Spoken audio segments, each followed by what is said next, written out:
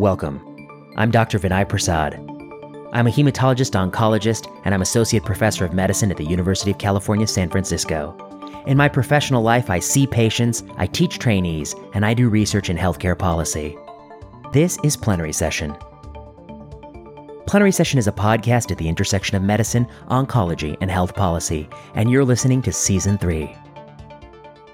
On this week's episode, I'm joined by Margaret McCartney. She is a GP in the UK, and she is renowned for thoughtful columns on evidence-based medicine. And she's going to be talking about the pandemic and non-pharmacologic interventions to stop the spread of COVID-19. We didn't really do a lot of randomized controlled trials. Was that a smart strategy?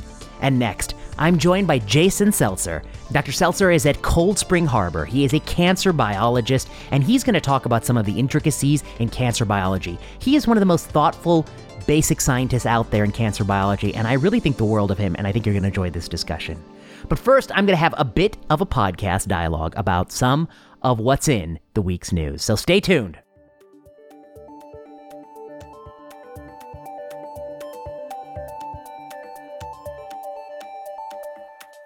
If you like this podcast and want more content, follow me on Twitter at vprasadmdmph. Check out the YouTube channel, Vinay Prasad, MD, MPH. Patreon backers will get access to the slides for lectures I give on Plenary Session. Want to hear from us? Email us your question at plenarysessionpodcast@gmail.com.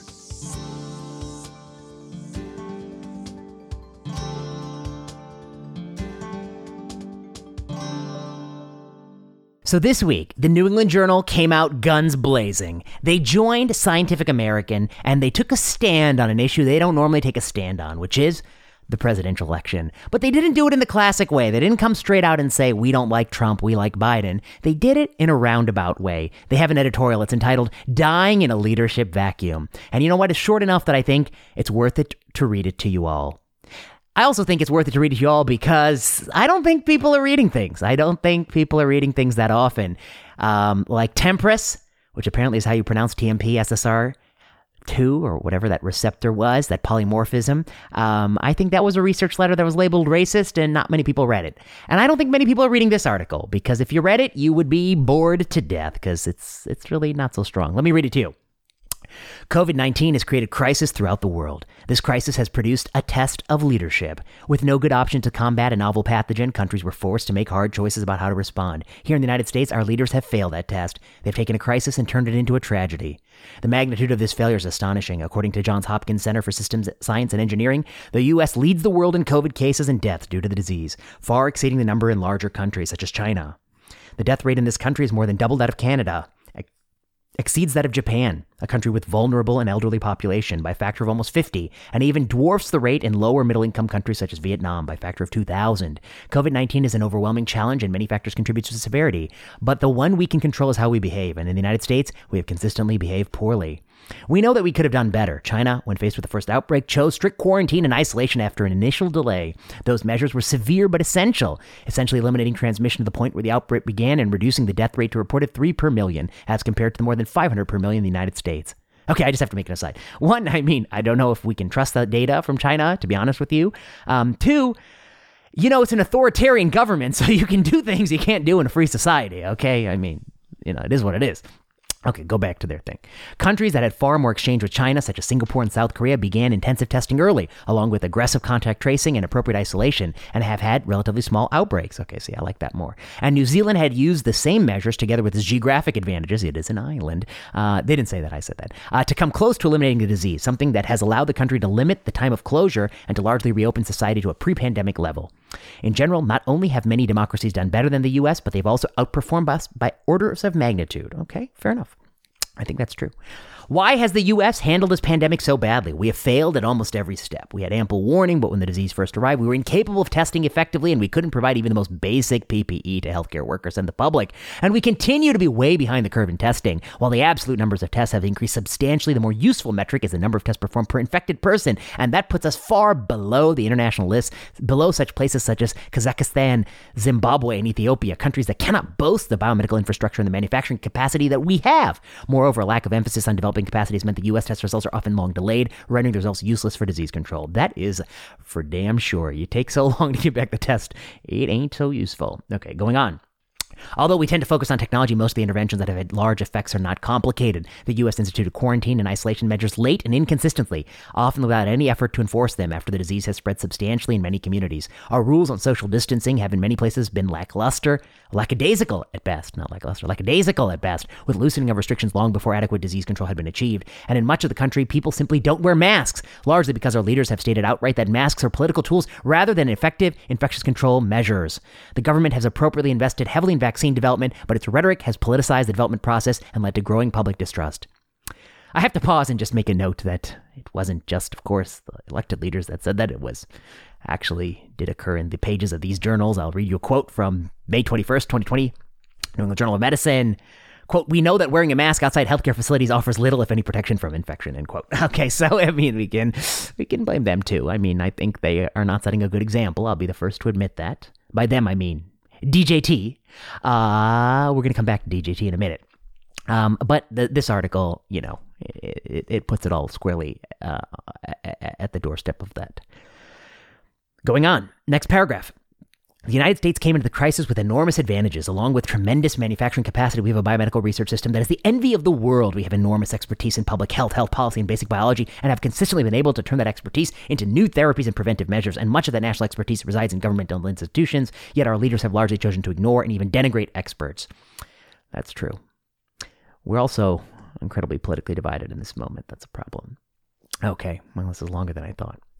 The response of our nation's leaders have been consistently inadequate. The federal government has largely abandoned disease control to the states. Governors have varied in the responses, not so much by party as by competence. But whatever the competence, governors do not have the tools that Washington controls. Instead of using those tools, the federal government has undermined them. The CDC, which is the world's leading disease response organization, has been eviscerated and suffered dramatic testing and policy failures. The NIH has played a key role in vaccine development, but has been excluded from much of crucial government decision-making. And the FDA has been shamefully politicized, appearing to respond to pressure from the administration rather than scientific evidence. Our current leaders have undercut trust in science and in government, causing damage that will certainly outlast them. Instead of relying on expertise, the administration has turned to uninformed opinion leaders and charlatans who obscure the truth and facilitate the promulgation of outright lies. Let us be clear about the cost of not even taking simple measures. An outbreak that has disproportionately affected communities of color has exacerbated the tensions associated with inequality. Many of our children are missing school at critical times in their social and intellectual development. The hard work of healthcare professionals who have put their lives on the line has not been used wisely. Our current leadership takes pride in the economy, but while most of the world has opened up to some extent, the U.S. still suffers from disease rates that prevented many businesses from reopening, with the resultant loss of hundreds of billions of dollars and millions of jobs. More than 200,000 Americans have died, and some deaths from COVID were unavoidable. But although it is impossible to project the precise number of additional American lives lost because of weak and inappropriate government policies, it is at least in the tens of thousands in a pandemic that has already killed more Americans than any conflict since World War II.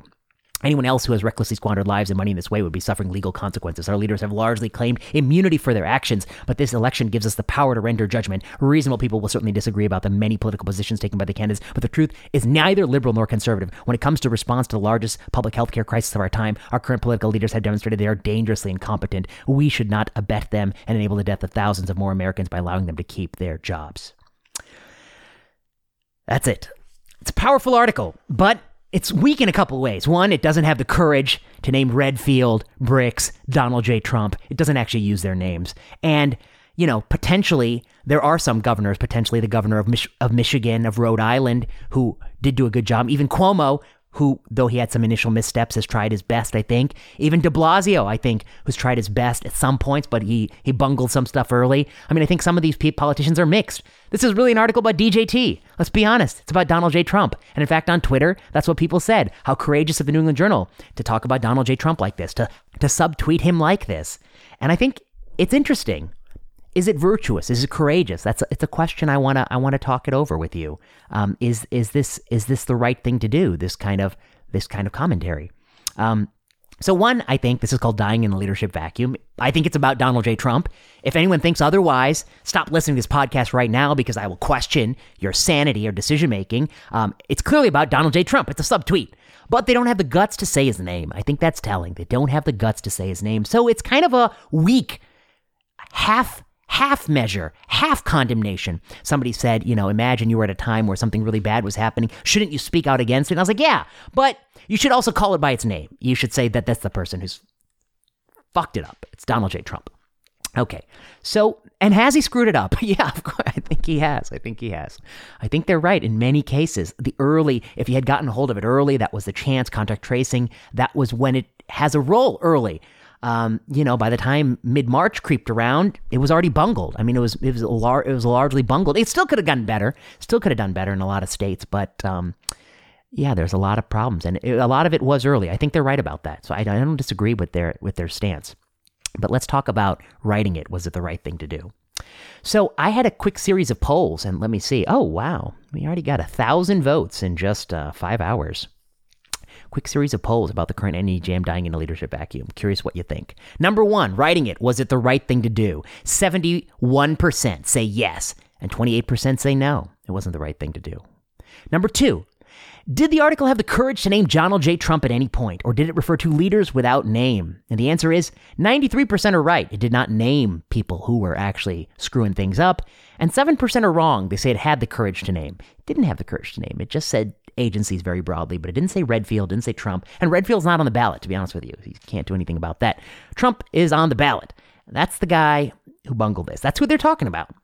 Number 3, will this commentary change votes in this election, i.e. help Biden win? Only 14% of the voting, the 600 people who voted, the 700 people who voted, have said it will help Biden win, but overwhelmingly 85% say it won't help Biden win. And that's my intuition too.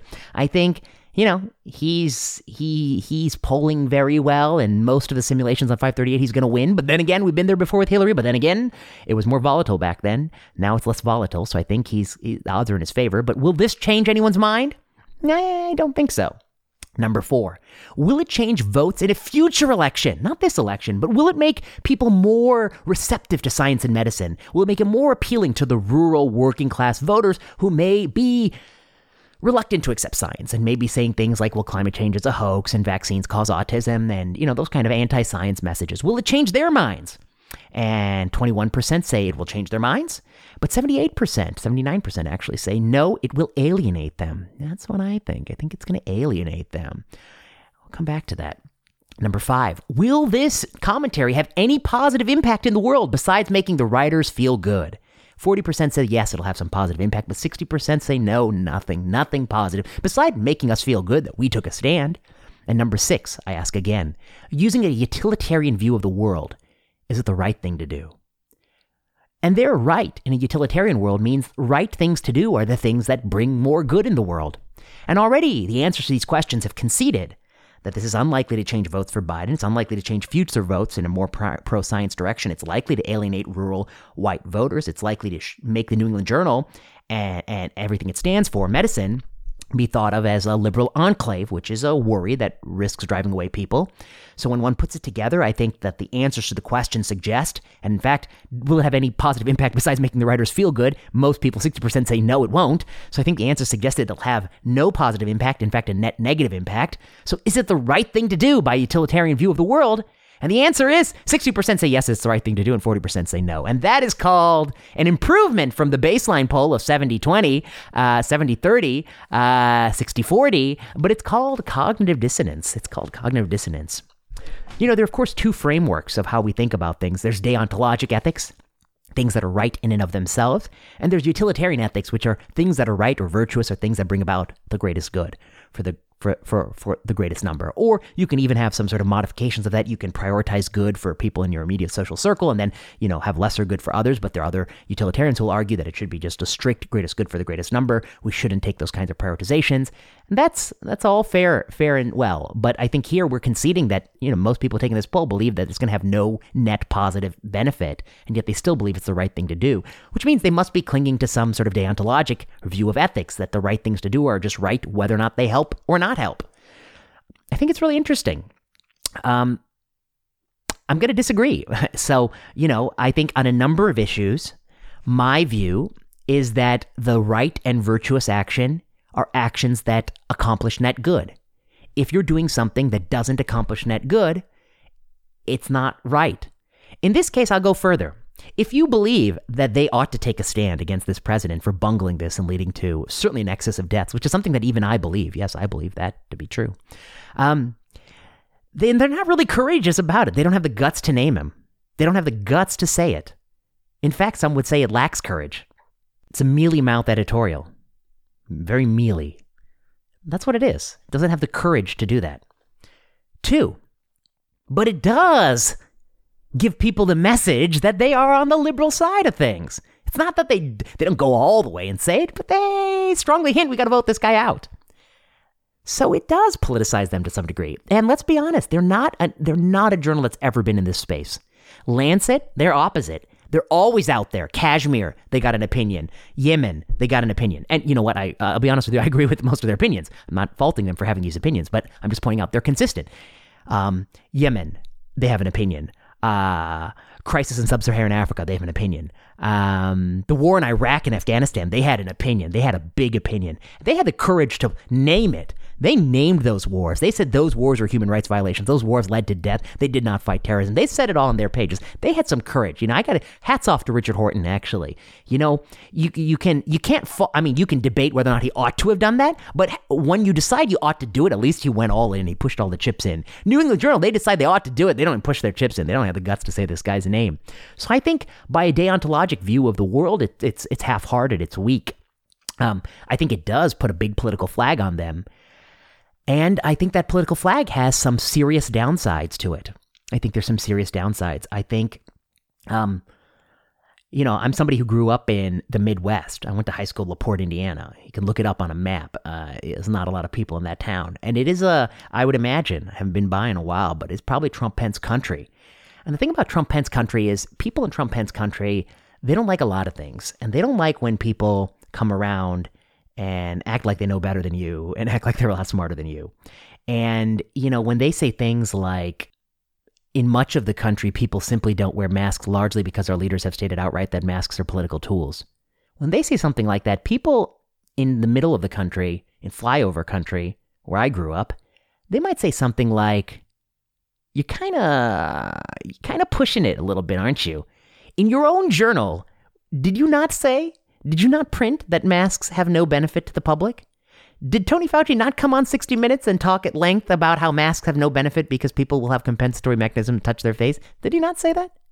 And then when you change it 180, you go from masks definitely don't work to there is no equipoise to support a trial of masks, which is where we are now. You did that 180, and then you tell us we're stupid for remembering what you said before. And then you say that the reason we're not wearing it is, of course, because DJT doesn't wear it. I think it's bad that DJT doesn't wear it. It's a missed opportunity. In an editorial I wrote this week, I said, it's a missed opportunity for him not to enroll in a randomized trial of Regeneron. It's a missed opportunity for him not to wear a mask. He could have modeled behavior. You want that from leaders. So I do think it's a missed opportunity. However, I wouldn't put the blame squarely on his doorstep when, in fact, they themselves should have some blame on their doorstep. And so somebody in some of these states may look at them as an elitist medical organization that is not even being honest that they said something different not that long ago. And that's going to turn people off. The other thing is that they don't need to weigh in on its election. All the simulations show that people have decided. In fact, the poll I carried says that it's not going to change anyone's mind. They don't need to weigh in. I think, it's like betting on a horse as it's approaching the finish line in the lead. I mean, they don't need to weigh in. So I think it may make a lot of people feel good, but it doesn't really accomplish any value. The crisis will be, how do you get people in those states to take science seriously, to allow themselves to think about evolutionary theory in their classrooms, to allow themselves to be acquainted with Science for Climate, to allow themselves to reconsider their positions on vaccines, to believe that scientists are not sleeper agents for the left, but actually do approach things with some objectivity. That just because Trump says open schools, scientists aren't going to say don't open schools just to thwart Trump. So to build their trust again, I think it's going to take a lot of work. And these kind of editorials, I don't think, serve that purpose. In fact, I think they deepen mistrust. They also, I don't think, change the election. They have no net positive contribution in the world. I think it's a net negative. And I think that's not just my opinion. That's the opinion of people who've taken the survey. Then the cognitive dissonance, of course, is it a virtuous thing to do? Now, I guess my belief is that you can do all sorts of things in life, but if they do not actually fulfill your purpose and your goals, you can't say they're virtuous. You might like to do it. It might make you feel good, but they cannot be virtuous. Virtuous things are things that make the world better for other people. If this is the issue you care about, I think there are a lot of related things that they can do to make it better. The individuals who comprise the editorial board can go out there and do everything they can to influence the vote in swing states. There are a lot of people who are doing that. They can cast their vote. They can donate to political candidates they believe are going to do the right thing. But this kind of editorial, I don't think is going to help anybody. And I think as I talked about the Lancet, but I didn't talk about New England Journal. They've never, I don't think they've ever commented at this level on a political election. They're really defying what their usual convention is. Same with Scientific America. They're proud to say we've never commented in 200 years. That's not always a good thing. This is, I think, part of a broader space in biomedicine where it's easy to virtue signal. It's easy to say masks are good and anyone who doesn't wear them is a moron. It's easy to say this guy bungled the election and we don't like him. It's a lot harder to think about what are the steps, what are the ways to actually move people's opinion. Now, I don't know. I don't pretend to have all the answers. However, I believe that a key issue is the opening public schools. That's an issue that I think is very important. And it's an issue that I spent a lot of time reading about before I decided to do a few episodes on it. And every way I look at it, I just think that it is a great blunder, colossal blunder. We heard in episode 315, that the data that actually fuels viral spread is deeply limited. We heard in episode 313 that the data that harms kids is a lot. And then there's a lot more data that I haven't presented yet because the people who I've emailed, they're not replying to plenary sessions emails, which is another topic I'm going to come to, which is you people who keep suggesting names to me. They're not replying to plenary sessions emails, which I don't blame them, of course. Why do they want to come on plenary session? So I'm trying to get some more people who've done some really important work, especially about if online education recapitulates in person. And the answer is, long story short, it ain't so hot. So what's my point here? I think medicine is to some degree political. It will always be political because questions of public health are value judgments to some degree, and policy and politics is science plus value. But I do think to a larger degree that science is something that can be impartial, that can say that Trump is wrong about 1,000 things, but he happens to be right about the kids, the elementary school education. He's probably on the right side of that. I think science also allows us to say that that somebody like John Ioannidis is actually much more complex than he has been portrayed in Twitter.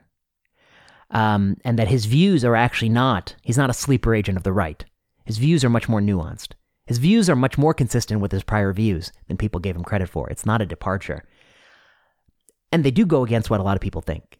But to be fair, of all those people who think that way, there are some of them who are doing the thinking, and there's a lot of them who are marching lockstep. And I think John is somebody who's unlikely to march lockstep with anyone ever. He's always going to try to be independent in his assessment, whether or not you agree with him or not. You can disagree with him, but I think you got to respect the fact that he is not just saying this for some other purpose. He really does believe what he believes. And I think it's a mistake to throw everything he says away, even if you disagree with some of his central themes, that he may be pointing out to some things that are very important. And I think he is pointing out some things that are very important. I think that's what we tried to talk about.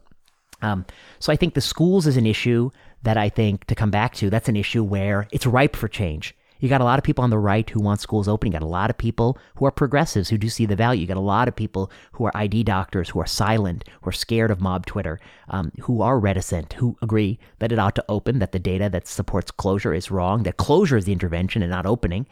And that's why I think that's the place that I have spent my efforts, because I'm thinking as a tactician that the goal of me doing this podcast is not for me to virtue signal. That's not my goal. And in fact, if that were my goal, I wouldn't have taken some issues that are on the political left, where I find myself, and smash them to bits, like whether or not that paper that's not racist is racist, or those kinds of things. I mean, I think the goal is to try to persuade people to think more clearly about these topics. And on this issue of schools, I think you can flip a lot of votes. Votes are ripe to be flipped.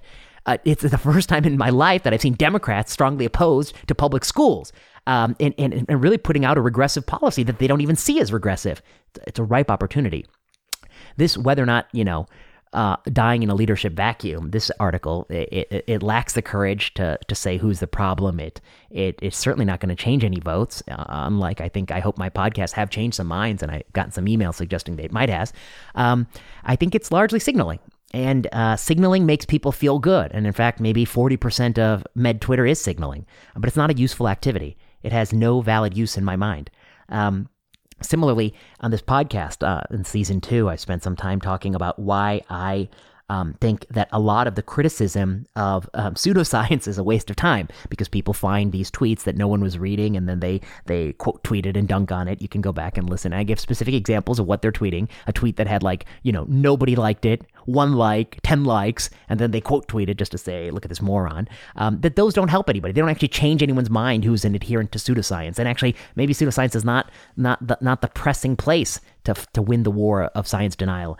Maybe there's some other pressing places. And I gave a framework for how do you pick what pseudoscience or what science to debunk, and it should be invasive, harmful, costly, large budgetary impact, serious sequela, and the ability to flip minds was one of my value of information theories. You can go back and listen to that. And I think the same is true here. How do you pick what to editorialize? This editorial shouldn't have been dying in a leadership vacuum. It should have been closing public schools for children younger than 16 is something that is killing these kids and their future and is not helping us in our viral combat. And there are other things we should do first. That would have been a better editorial, because that's where you can flip some votes. This, I think the votes are cast. In fact, many have literally been cast. And they are just kind of betting on what they think is a winning horse. And, every time there's a Supreme Court nominee that looks like they're a sure thing, there's always some lawyer that comes out of the woodwork that writes an op-ed saying that even though I'm on the other side of the spectrum, I agree this person should be on the Supreme Court. And people who are in the field say that that's kind of a shameless way to just, gain the favor of someone who's destined to be on the court anyway. Similarly, this is kind of, I think, in the same vein. So, there've been a few people who are critical of this for different things. I think one of the criticisms is that science should stay out of politics. I'm not sure that I would articulate it that way. I mean, I don't think science journals have to stay out of politics. I just certainly think that if we'll agree that something has no net positive impact, they shouldn't do that. That's a stupid thing to do. And I believe that's my intuition. I don't know that to be true, but I think it's the intuition of a lot of people, and it's been conceded by people who still believe it's a valuable thing to do. So that's one thing. And I would say, though, that I think maybe the way I would articulate it is that the New England Journal may not have their finger on the pulse of medicine and on people. That's how I would articulate it. That even though MedTwitter is Bernie Warren Sanders-esque, and that's the Twitter dialogue, and to be honest, that's where I kind of am very close to that in my political beliefs, especially actually probably closer to Elizabeth. When you read the comments, somebody told me this, read the comments on Medscape and MedPage. Read the comments on those websites. That's not Twitter. Those are just doctors who are getting a newsletter and they're commenting on articles. And that isn't left. That is quite center and often quite right. We can't forget there are a lot of doctors who are not of our political party, and they may like this president for other reasons. Lord knows what they are, but they may. And if you're going to do something that's just going to kind of divide and put a flag and say I'm on this sort of political side and not actually accomplish any good and alienate people and push them away from science, then I'm not sure it's a virtuous thing to do, rather than just virtue signaling and further deepening trenches and tribalism in science. So those are just some scattered thoughts on dying in a leadership vacuum, which didn't have the courage to name names. And someday I'll tell you another story about naming names. And that how instead it probably should have been about schools, because that's the place that we can actually flip some votes and we still have an opportunity to save this year from a complete debacle. And then the related theme, bringing guests on. Yeah, I often get asked to bring guests on, and we are trying to bring guests on. A lot of people say no. And you may be shocked as a listener of this podcast why they would say no. I'll tell you why they're saying no. This is not a big enough platform for them. That's simple. Really, a lot of people view this as a trivial platform. There's so many podcasts. I think when I started, there were 800,000 podcasts. They're probably well over 1.5 million now. I mean, I wouldn't be surprised if it's doubled since when I started. Why do you think people are going to want to come on this podcast? You like it, but they don't like it. They don't even know what the hell it is. They've never listened. Oftentimes people come on the podcast and never listen to other episodes. They don't know what I have. It's not so easy. And also, you people who keep telling me who to bring on my podcast, I have other jobs, man. I got other things to do. I'm doing a lot of other things. This is like not my priority in life. I have a million other things to do. And I have to keep up on those things too. And I don't have time to chase after people who don't want to come on this podcast. If people don't want to come on this podcast, That's their business. If I send them an email or a note and then they give me something that's like lukewarm, I don't got time to follow up on that. Okay? I don't got time for that. If they want to come, they want to come. A lot of people email me they want to come.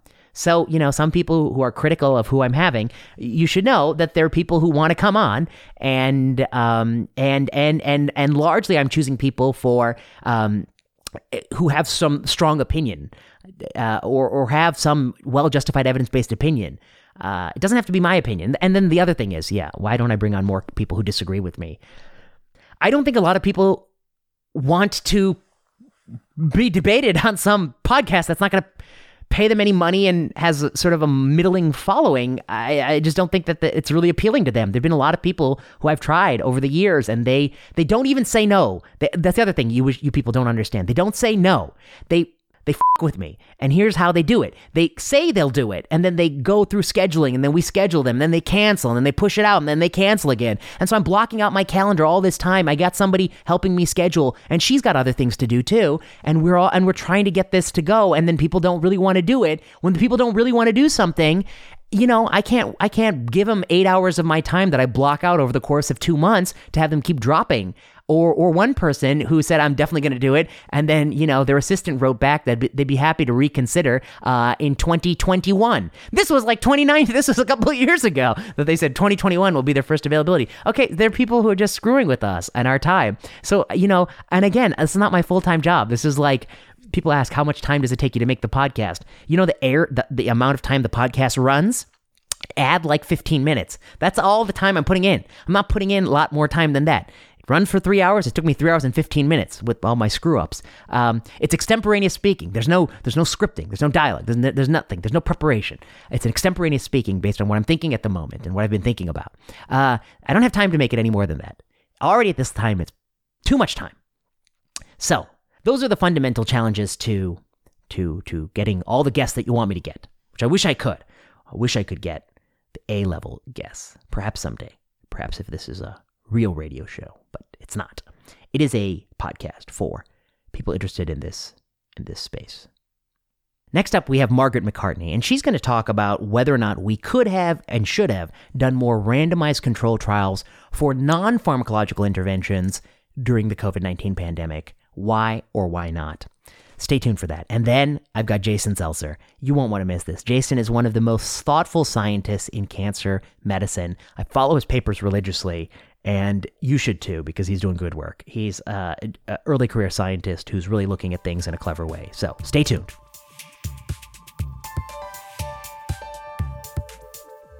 I'm back in plenary session, joined via Zoom by Dr. Margaret McCartney. Dr. McCartney is a general practitioner in Glasgow, Scotland. She is an expert in evidence-based medicine. She was a longtime columnist for the British Medical Journal with a wonderful column that I used to look forward to with great fervor. And now she's taken her talents to radio and is doing broadcasting in England on evidence-based medicine. Throughout the coronavirus crisis, I think Dr. McCartney has been a very sensible and reasonable voice, talking about issues that were easy to kind of push aside in the heat of the moment. And so we're going to talk about some of those today. Dr. McCartney, it's a pleasure to have you on the podcast. Oh, it's a pleasure to be speaking to you. It's lovely to see you. And I have the joy of not just speaking to you on the podcast, but I can see you as well. Yes, so you can see me. And I've just woken up and I'm very disheveled. Looking good, Vinny, looking good. We had a bit of confusion on AM, PM, UK time, US time, and here we find ourselves bright and early. But that's okay, because to talk to Dr. McCartney it's a pleasure I'll take any time of day. So, I think we should just jump right in. And I think one of the things that you've written recently, which I thought was just so well done, and not just me, I think many people on Twitter in the broader community thought was well done, which is you were taking a look at non-pharmacological interventions used in COVID-19. And one of your observations was, we have so many trials. Unfortunately, they're almost all pharmacologic intervention trials. We have randomized trials there. We also, surprisingly, don't have a lot of evidence of what to do in pandemics. It's not exactly the most robust section of the evidence-based medicine book. And so you came in and you said, for these interventions, these non-pharmacological interventions that have become nearly political, that we have tribes that we feel strongly about, Are there ways we can test it? And I wonder if you might kind of take us through your thinking on this issue. Yeah, so and it's great that there has been so many high-quality randomised controlled trials around COVID. Plenty of absolutely appalling trials and papers published, but some really fantastic stuff. And I think it's notable that a lot of these trials were planned. So people had the time out after the last pandemic or the last major communicable disease, and thought, okay, how are we going to do this better in the future? And people had made really good plans for that, which is fantastic. But the same planning hadn't gone into non-drug interventions. And I think the problem we have is that, drugs for COVID, you're only going to be getting them if you're very severely ill, realistically, where no one's testing any preventative. I think apart from hydroxychloroquine, there might be something still going on there. But in the main, the drugs that you get are going to be when you're in hospital, when you're really sick. Yet we're putting lots and lots of different non-drug interventions into practice that are affecting millions of people, and yet we're not testing them. And I can really see us bumbling along through this pandemic just now and not coming to any great conclusions about what we should and shouldn't be doing in terms of our non-drug, our behavioural, social type interventions that we're doing to, as I say, millions of people. And we don't know whether they're doing any good, and they might well be doing harm. And I don't think we're being honest enough about that. I think we have to state our uncertainties and then try and reduce them.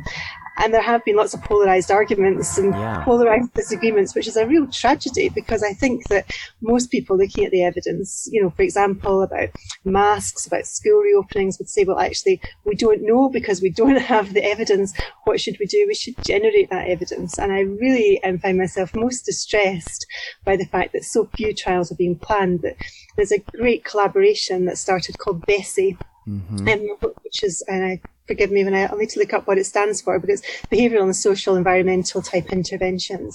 And that's great, but they've only identified 8 trials in the world of non-drug interventions when there's well over 1,200 for drug interventions. And that's just awful. It's not sustainable. We're not going to get anywhere if we're just going round in circles, assuming that what we know is best, when actually we don't. And we're not being honest enough about that. Margaret, one of the things proponents would say is that some of these non-pharmacological interventions, they just make perfect sense that they would work. I mean, wouldn't it be better to catch my droplets before I expel it all over you? And if I look at sort of a video of me expressing droplets in a I don't know, some sort of video machine that can capture that, it certainly does look better when I cover my face. So, what makes you go that extra step and say that just because you have that kind of plausibility, you don't have that sort of evidence that you may need? Yeah, and I can understand that. I can see that. We all want to think of ourselves as sensible beings. We all want to take account of all the research that's been done in an area, and certainly these kind of studies are really important. They are plausibility studies. That's helpful. That can help you decide what to do. But what we really want to know is, does making a country's policy of wearing masks in particular settings reduce the harm from COVID-19? And until you've answered that question, you just don't know. You can think of all kinds of things that might happen. People get in touch to say things like, well, but since mask wearing came in, the supermarket's not restricting the amount of people going in anymore. Yes. It's just free for all. People are coming quite close to you. Is that happening? Is that just an anecdote? I don't know. The way to find out should be to go and test that hypothesis and see whether or not it's true. But again, what you really want to know is that associated with less harm from COVID-19? That's the outcome that really matters. Anything else is really a proxy. And, medicine has a long and horrible history of thinking it's really great and doing really sensible things, and has turned out not only to be wasting money, but also to be giving false promises and actually doing harm very often in the process. And, we have lots of examples of these, starting with Dr. Spock, who wrote this multi-million-pound selling book, telling parents, put your baby to sleep on the front, because if they're sick, they won't choke on it. He had good intentions. He didn't think he was doing anyone any harm. He was trying to help. And yet we know that thousands of baby were killed, because we now know that the evidence says that it's back to sleep, put your baby to sleep on their back, and they're less likely to suffer from sudden infant deaths. So, I think until we have the humility to accept that our good intentions are not enough, we're going to keep going round in circles, and we'll keep making avoidable errors, giving people, inadequate information, wasting money, wasting morale, wasting resources, and not helping us do better here, because we're going to have to live with COVID. I don't see a vaccine that's going to come in before the end of the year, as lots of people had said. We have to find out how to live with this and allow it to do as little damage to the population as possible.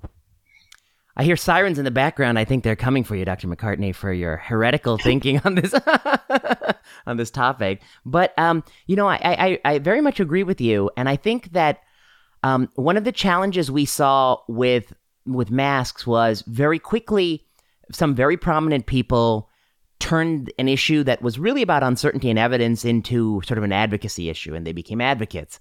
And it's fine to, I think, wear both hats at times, the evidence hat, the advocate hat. But sometimes if we confuse which hat we're wearing, if we're wearing our advocacy hat, we forget that there are a lot of uncertainties and potential downsides. One of the ways I thought that played out was this bizarre sort of inversion of evidence where, I think many of us who looked at the evidence, especially those of us who are clinicians and know, what that sort of gold standard evidence is. I think there are some people who look at it and their experiences in biochemical properties or aerosolization and those sorts of things, those sort of environmental services fields, and they thought it was sort of robust evidence. But of course, the clinical evidence is if a government institutes a policy saying we're going to mandate masks, and that part of that policy includes how are you going to police it if they don't do it, and how are you going to enforce it, and what are the penalties, and what are the rewards, all that's built into it. Does that intervention work in a large population? And that's really could be done as a cluster randomized trial. One of the reasons why people tossed out at the outset it might not work is sort of compensatory behaviors, touching your face, adjusting your mask, as you allude to, even changing the rules around grocery store entry or going out more when you otherwise might not go out. And some of those specific things are considered sort of risk compensatory things, sort of a long-standing literature on risk compensation or Peltzman effect. And some people went in and said, well, one of those or two of those things are not true, ergo this must work. So the sort of the funny bit of logic is we haven't proven it works. You've tossed out reasons why it might not work. We've disproven a couple of those reasons, ergo it should work. You were never satisfied with this kind of explanation. I wonder if you might talk about that you haven't ruled out compensatory things because you haven't looked at all the things and you can't even think of all the things. Yeah, and I think that's the problem. You can never think of all the things, until you actually do a trial looking for the outcome. That's the important outcome. You can never say you've looked at all the things. So I have permission to share this story of a woman who was raped over a decade ago. And when she was raped, the rapist put his hand over her mouth, and she panics if something is over her mouth. And so she's hardly been out since the mandate to wear masks in shopping centres and on transport. Some people have said, well, you can wear a badge, you can bring a little thing from the government to say I am exempt. I don't want to go around, she says, basically advertising that this awful thing has happened to me. Now, I'm not saying that means that, if you've got an evidence-based policy, you should not do it, but you have to understand what you're doing. You have to understand who's at risk by having this policy, and you have to think of ways to mitigate that. And if you think that all you're doing is a good thing, you're never going to question your policy enough and ask, what are the unintended consequences? What are the harms? Because we don't know what those harms are, because we haven't been to find out. We haven't admitted our uncertainty enough, and therefore we're not going to look for stuff that we didn't know was there to start off with. And as I say, the most important thing here is whether or not this policy reduces COVID in the population, and we don't know. And the other problem that happens is that people kind of attach onto you. So you find that there's this kind of group of very right-wing libertarians. Yes, that was a problem. They kind of attached onto that, and then kind of use what you're saying or extrapolate what you're saying to stuff that you didn't actually say to start with, which means that the whole debate becomes far more unpleasant and more, and just more polarized. That there should be some kind of ability to meet in the middle, and for people to say, okay, this is where the evidence stops, and this is the fuzzy edge of where my opinion begins. And it's fine to have opinions. I have many, many opinions, but I hope that what I try and do is to say, okay, this is the evidence, and therefore this is what I make of it, this is what I think, rather than people saying this is the evidence and my opinion and you can't tell what it is because they're saying it is all the science. And that's just not fair to the evidence, it's not fair to policymakers, it's not fair to the public. And it's not fair because at the end of the day, we won't find out any better information to help us get through this pandemic better than we currently are. In April, do you think, let's just take the United States. So we're a nation, well, we've had some issues. Yeah. We've had some issues, but one can imagine a large area of territory with a lot of people in it that's perhaps less dysfunctional. That area could do cluster randomized studies. I mean, it could divide itself into 200 quadrants or counties or municipalities or things like that. And then say, in some of the, and then have four things that we're going to test. One, the mandate universality of making a homemade cloth mask. Two, partitions with a lot of plexiglass partitions here, there, everywhere, even in schools on the desks of kids. Face shields, wearing a face shield that we're going to give out. Maybe even the availability of hand sanitizer. I mean, some places I go, I was like, I'm walking around looking, where's that stuff? I want that stuff, or having it as abundant as possible. And one could run sort of a four-arm sort of, you could even do maybe 16-arm factorial design and really get a sense of, well, how much incremental benefit you get from masks, how much do you get from face masks, maybe face mask, no mask, maybe hand sanitizer, no hand sanitizer. So you can ask all these questions. I think what surprised me about the pandemic was that some of the people who should have been pushing governments to do that study we're instead pushing the governments to just do some of those things. Ironically, not all of those things. They don't equally seduce the mind. I mean, the face shield idea, I don't think that really got the campaign that the cloth on the mouth gets. So, I wonder what your thoughts on that. Was it a missed opportunity to do a very big study? And why are we drawn to some things and not other things, based on the... Yeah, I don't know. I suspect there's lots of reasons. I think people quite often want to do things. It's always easier to do things and to campaign for something. I was asked, I think late January, early February, if I would join the call to government to mandate masks. And I'd said, well, I'm absolutely delighted to call for trials. I would love to get behind that. I would really love to get, and I was told that wasn't what's going to happen. It's not good enough. I just felt really disappointed because many people I really admire, and still in many ways admire, but really, really admire, had very much taken up this as a mantle. And I can understand that people want to do something. There's a general fearfulness, there's some panic, there's some alarm. I can understand people who think that, well, the side effects must be very small, therefore we'll just go ahead and do this. And I can see the reasoning, but I think that evidence-based medicine is even more important in a pandemic. It's even more important to do things by what we know works. It's really more important to think about our biases and to think about unintended consequences because it's a pandemic. And I think that if we're not doing things at the time of greatest need, we're really doing everyone a disservice. And I know that sounds really harsh and it sounds like I'm kind of being unsympathetic, and I'm sorry if it does, but we have missed so many opportunities, but there's still time to do things. Yeah. For example, in schools, there's this controversy, should children wear masks in schools, going between corridors? Do a trial, there you go.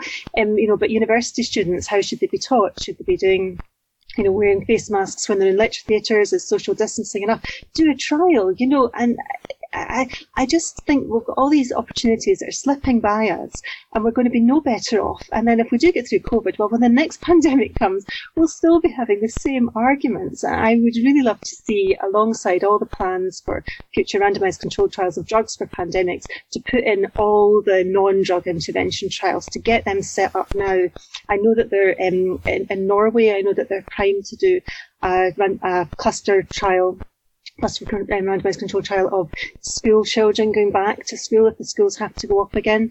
And I know that they found it very difficult to get permission to do that politically, but it's the right thing to do. Yeah. It's so much the right thing to do.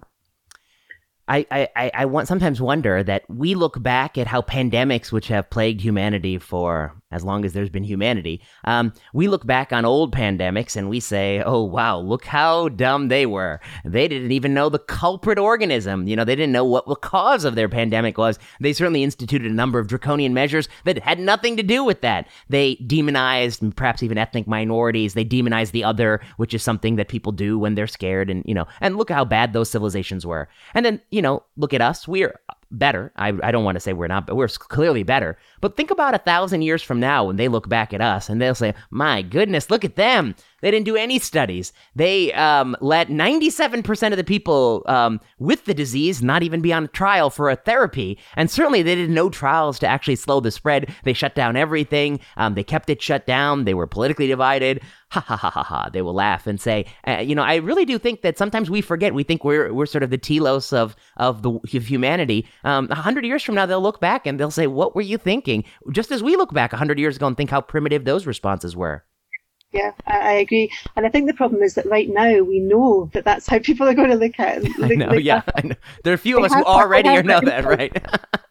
we have that insight, but what to do next? And I think there was work done, I think wasn't there after Ebola, where they basically found that they hadn't done enough randomised control trials into drug interventions, so they don't have any additional treatments to offer people that will get Ebola again in the future. And understand there's been another outbreak in Africa just now. So it's not just the lack of trials, it's the lack of information that you then generate for the future. So you've done harm not just to people now, but to people in the future as well, to the next time that happens. And I think that, researchers, healthcare professionals, we have a responsibility not just now, but in the future as well, the legacy that we leave. Yeah, that's well put.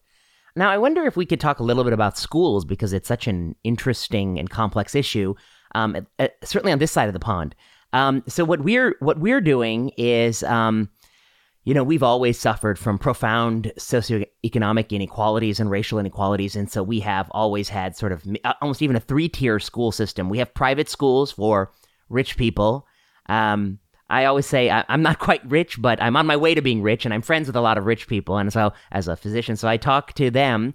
And, every time I talk to a doctor, I say, how are schools going? How are you going to clinic? How do you, who's taking care of your kids while you're in clinic? And they're like, yeah, schools are closed where I live. Well, except my kid's school, because I send my kids to private school, so they're going full steam ahead. And then the next level is these charter schools, magnet schools. These are sort of typically right-wing people in this country have pushed for school choice, school options. I think folks who are on the progressive wing have always complained that that's to erode public schools by taking the wealthy parents out of districts and putting them in choice schools and letting the school give some sort of voucher or payment to that choice school. But a lot of those schools, again, their financial incentives are different. They're may not have school teacher unions and those sorts of things, and they're running in person too to some degree. And then we talk about public schools. And in this country, the public school situation is not even uniform. There's no real federal authority to mandate things across the land. So what you have is pockets where people believe in Donald J. Trump. They're more likely to open than pockets where people disagree with him. They're less likely to open. So it really does have some sort of ideological valence to it. And I don't know if you follow us closely, as I've been following and talking to people about sort of the massive literature about COVID-19 in kids, that they're less likely to acquire the virus, that they're that whether or not they spread it or contribute to spread appears to be far different than things like influenza and things like that. So I guess my question is, so like right now in the United States, we still have schools are halted, but not for everyone, for poor kids, for minority kids. How should we think through this decision that we're making? It's a policy decision we're making every day to keep another day, no kids in school. They can try to do these Zoom things, but I think, I like to say, I joke, getting a 2-year-old to wear a mask, it's like getting a dog to wear pants.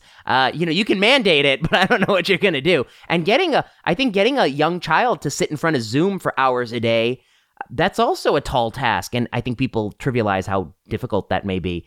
So what are your thoughts on schools? I wonder if you could walk us through how we should prioritize and when they should open, those things, yeah. Well, these are my opinions. Yes. So in the UK, there's a similar kind of thing. So there's the private schools, which are the parents pay for the child to go to school, and they have done lots of things. So I live quite close to a private school where my kids don't go, and they have these marquees that they've erected outside and special porta cabins, temporary rooms, so they can distribute their kids. And certainly those schools, when the big lockdown happened, they were still running lessons by Zoom, whereas most of the state schools were just setting lessons for the kids to hand in if they had an electronic device and internet access to hand in. And I suppose that what I'm concerned about is that we're not counting all the harms on equal sides. So there's some parents who feel very strongly that schools shouldn't reopen, it's too dangerous, kids will bring back COVID into the household, they or someone they love is at high risk, and they don't want that to happen. But then, of course, there's the consequences of children not being in school. School might be the only place they get to eat during the day. We know that calls to domestic abuse helplines and to child protection helplines have gone up. Certainly, there were reports on that in the last few days. I haven't seen all the data on that, but certainly that would chime with what I've been told by local contacts that I have, and contacts with, health visitors, district nurses, that kind of thing. And I don't think we're counting that properly just now. So it's hard to know for sure what's happening, but there certainly are concerns with some groups of children who are vulnerable. And there's also the concern about a generation just not having the same friendship, the same playtimes, same physical activities, the same collegiate nature of your friends at school. And all those things I think are really important and have to be added into the mix. I can completely understand, though, many teachers being fearful of going back to teach. I completely get that. And those teachers might have health issues themselves. They might have colleagues who they're concerned about. They might have family people at home that they're concerned about as well. So I understand all of that. But you're absolutely right. We need the proper data. And we know that children are at very low risk of having COVID. We know we're doing this huge amount of testing in the under 11s who have normal viral winter illnesses. We know that hardly any of them are testing positive. And yet we know that adults who are symptomatic can't get tests. If it was up to me, I think I would make the argument that under 11s, don't test. So rarely have COVID and will so rarely do any damage if they do have COVID, that it's kind of, not a priority, might even be a depriority to kind of test them. So I mean, I'm worried that schools were out for so long during the first lockdown, and I really feel that should be an absolute priority, is to get kids back to school, particularly children who are carrying more disadvantage. I think they absolutely have to. I think if there are concerns, you could do a step wedge trial, for example, to make sure that you give everyone reassurance. You could easily do that. I don't see any reason why you couldn't do that if you think the evidence is uncertain. And I'd be more concerned about, reassuring teachers, I think, and parents more than anything else. So you could gather that data, but otherwise, it has to be a priority. Same as people in nursing homes. We know that that's where the biggest risk is carried, and that's where the most thought has to go into in order to protect people who don't want to get exposed to it. But there's another issue as well, which I think is people in the last couple of years of life, people who know that they're reaching the end of their life because of a disease process. Very much the advice to them has been to shield, to hide away, not to see anybody. For the first few months, it was to stay in a room on your own. Is that humane? I think people are capable, intelligent people in the main who will want to make their own decisions. And I think that for many people, it has been unbearable what they've been asked to do. And I think if I knew anyway that I was in the last stages of my life, I would want to think carefully about what decisions I was making and what it was that was important to me. Because I think we've offered people very binary, very dogmatic choices. And that hasn't included values. It hasn't included what the person themselves wants to do. And knowing that you're at high risk of death doesn't necessarily mean that you'll want to make a decision that everybody else is making or you think everyone else is going to make. Right. And one of my big concerns is that we haven't been upfront enough about that. We haven't had nuanced discussions with many people that I think would have been useful. I mean, one of the things, and it might sound perverse, but I really take pride in delivering good palliative care to people. And I have really felt very, very troubled by how that's gone over the last few months. I just don't think it's worked out in an optimal way in many instances. And I have huge regret over perhaps my lack of confidence, I suppose, in having much more robust discussions about people about what you really want to do at this point and where you would like to take risks and where you wouldn't like to take risks. And I think getting this subject in the future, coming around to palliative care discussions, I'm really aiming to be much more thoughtful, I think, about how we discuss risk and what people would and wouldn't like to do. Sorry, that's all off subject. No. This is all very, very good stuff. I think, one of the themes I've observed from just talking to you for the last 20 minutes or so is every time I toss something to you and you are uncertain, your response is to say, your general thoughts, but then also to say, well, you could do a step wedge trial. You could do So I guess at every juncture, in terms of your thought process, what you think about is if there is uncertainty, and I will concede in a lot of these situations there is uncertainty, the next best thing from just doing it or just blindly not doing it is to do it slowly, incrementally, stepwise, and have certain stopping rules and go rules to expand and to contract. You really believe that that's a sort of a philosophy that guides you more than any other philosophy in the space of COVID-19? Well, just in life. Yeah. So, well, it's not great, is it? You can't just choose between two different pairs of shoes when you buy them both. Take them both home. But when I started off in general practice, I thought it was a failing if I didn't know what to do all the time. I really felt as though I should know everything all the time at once. And it's taken me like more than 20 years to realise actually not knowing stuff is normal, and the problems arise when you think you know stuff and you don't. You make the wrong assumptions. And I think for some people that might look as though you're being very woolly, you're not being very definite. I remember one of my favourite registrars when I was a junior doctor saying to me, in terms of exams, be wrong, but never in doubt. Yeah, that's the saying of medicine. Yeah, and it's taken me a long time to realise actually that's a really not helpful. Kind of philosophy.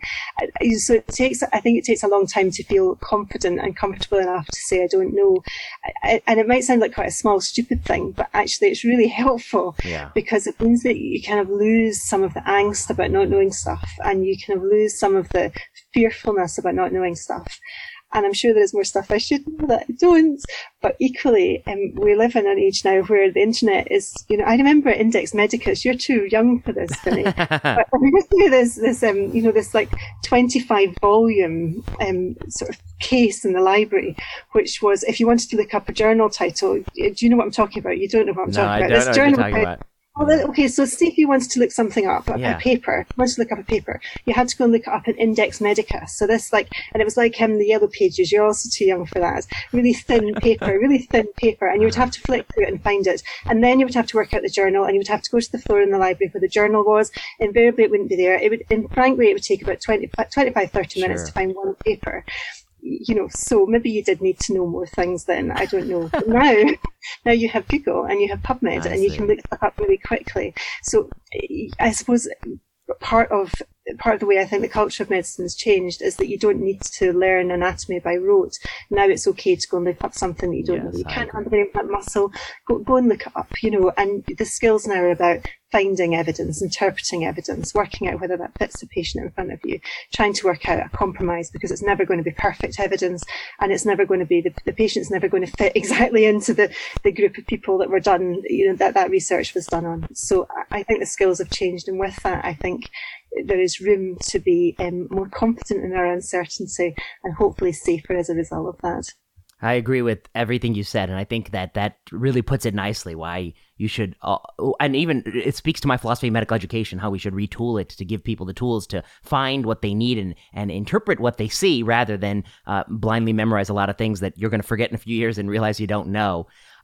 In terms of your specific school opening study, I really do like it. I think it's a very parsimonious way. I think one of the ironies is that it should be something that gets both proponents of erring on the side of opening and opponents together. The irony is it sometimes repels them both because neither get what they want, which is sort of the misunderstanding of what studies do.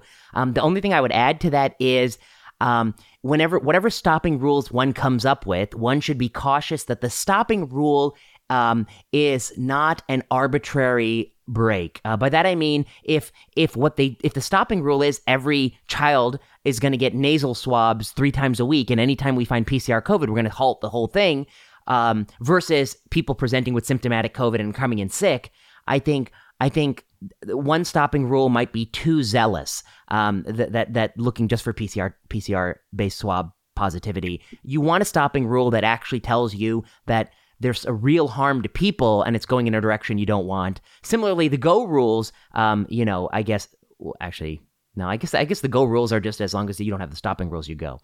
What are your thoughts on that?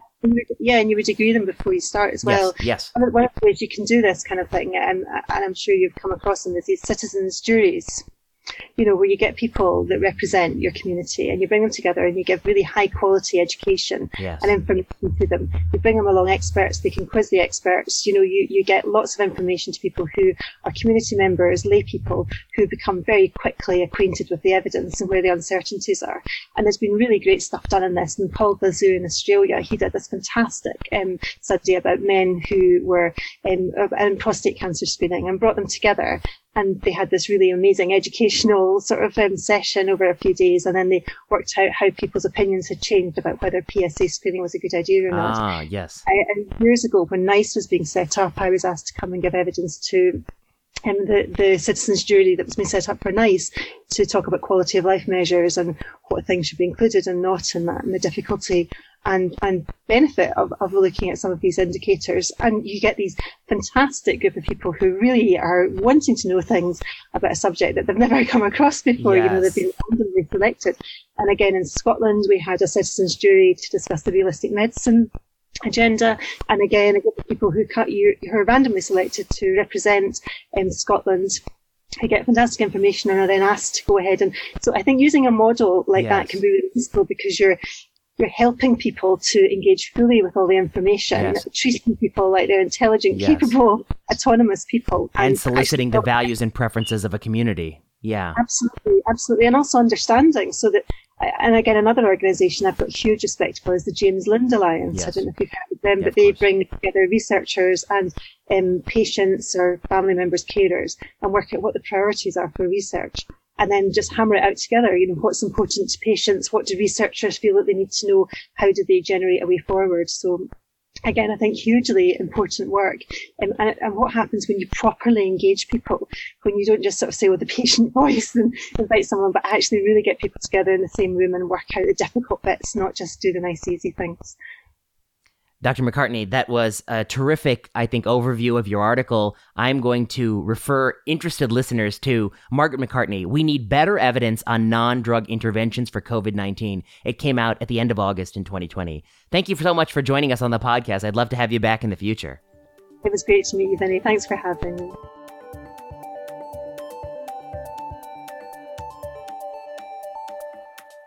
So I'm back in plenary session, joined via Zoom by Dr. Jason Seltzer. Dr. Seltzer works at Cold Spring Harbor, and he is a budding independent investigator in cancer research. He's not an assistant professor, he was telling me. He has some other title called independent fellow, which I think is unfair, because Dr. Seltzer is doing some of the most interesting science in cancer biology that at least in my opinion. And I've been following his work eagerly for the last few years. You like somebody when you set your Google alert to let yourself know whenever they have a new article. And so I did that with Dr. Seltzer maybe 3, 4, 5 years ago. And I've been following with great interest. And we're going to talk about a lot of that work today. So Dr. Seltzer, thanks so much for joining us on the podcast. Thank you so much, Finn. I am happy to be here. So you are a cancer biology researcher, and you've done a number of provocative papers. And I guess I'm just going to jump in with one of your provocative papers, because for the interest of time and also to get right into the meat of the issue. Why don't you tell listeners? Well, I'll try to summarize it as poorly as I can. And for full disclosure, you should know I'm a clinician. I see patients with blood and solid cancers. I'm not a laboratory scientist. I'm very dumb about that. Very, very dumb. I don't know too much. So you're going to have to break it down for me as if you're speaking to someone who is very junior. I know you have some trainees in your laboratory. Let's take it down a few more steps lower than that, then you got me. So this paper, as I understood it, was a really elegant paper that you published in Science Translational Medicine, where you picked a number of candidate compounds that had demonstrated that they were promising anti-cancer drugs. And for each of these candidate compounds, there was a story people like to tell. They like to say, this drug works by this mechanism.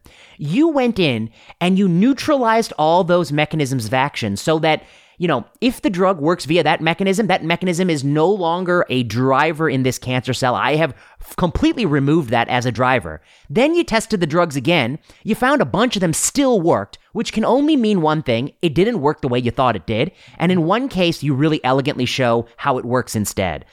Is that an apt summary of this paper? Yeah, that's a very accurate summary.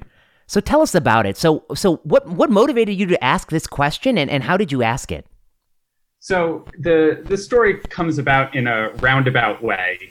Initially, we were doing some data analysis looking for genes that could potentially be prognostic biomarkers in cancer. Mm-hmm. We were looking for genes that were overexpressed in deadly tumors, which we thought maybe were drivers of metastasis or immune evasion or aggressive disease or things like that.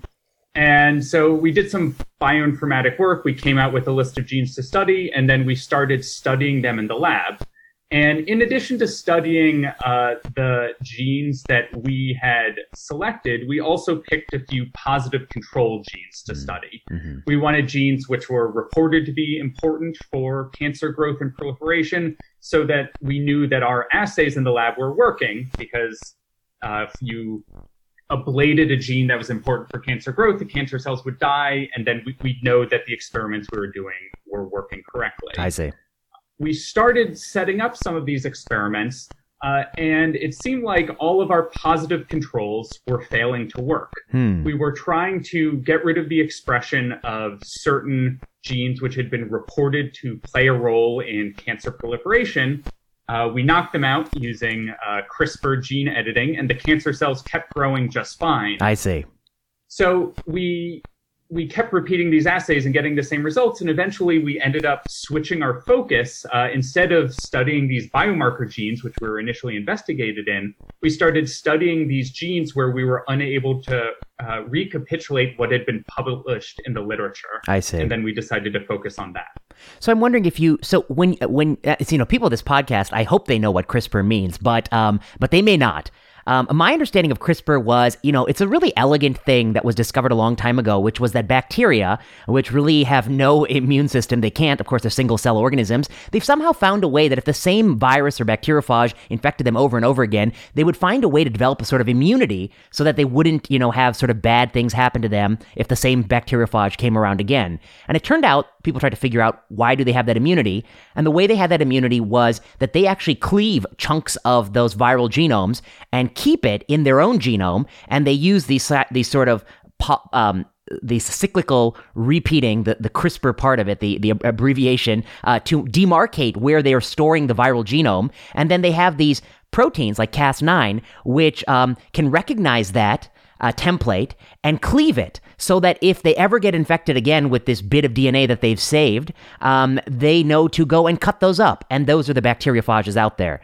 And somebody realized that, okay, I hope my summary's accurate because I don't know what I'm talking about. Somebody realized that that this is really useful because if the bacteria has a way that any stretch of DNA that they can remember and know to cut, you can take that protein and apply it to anything you want in the genome and cut the genome wherever you want, not just where restriction enzymes cut the genome.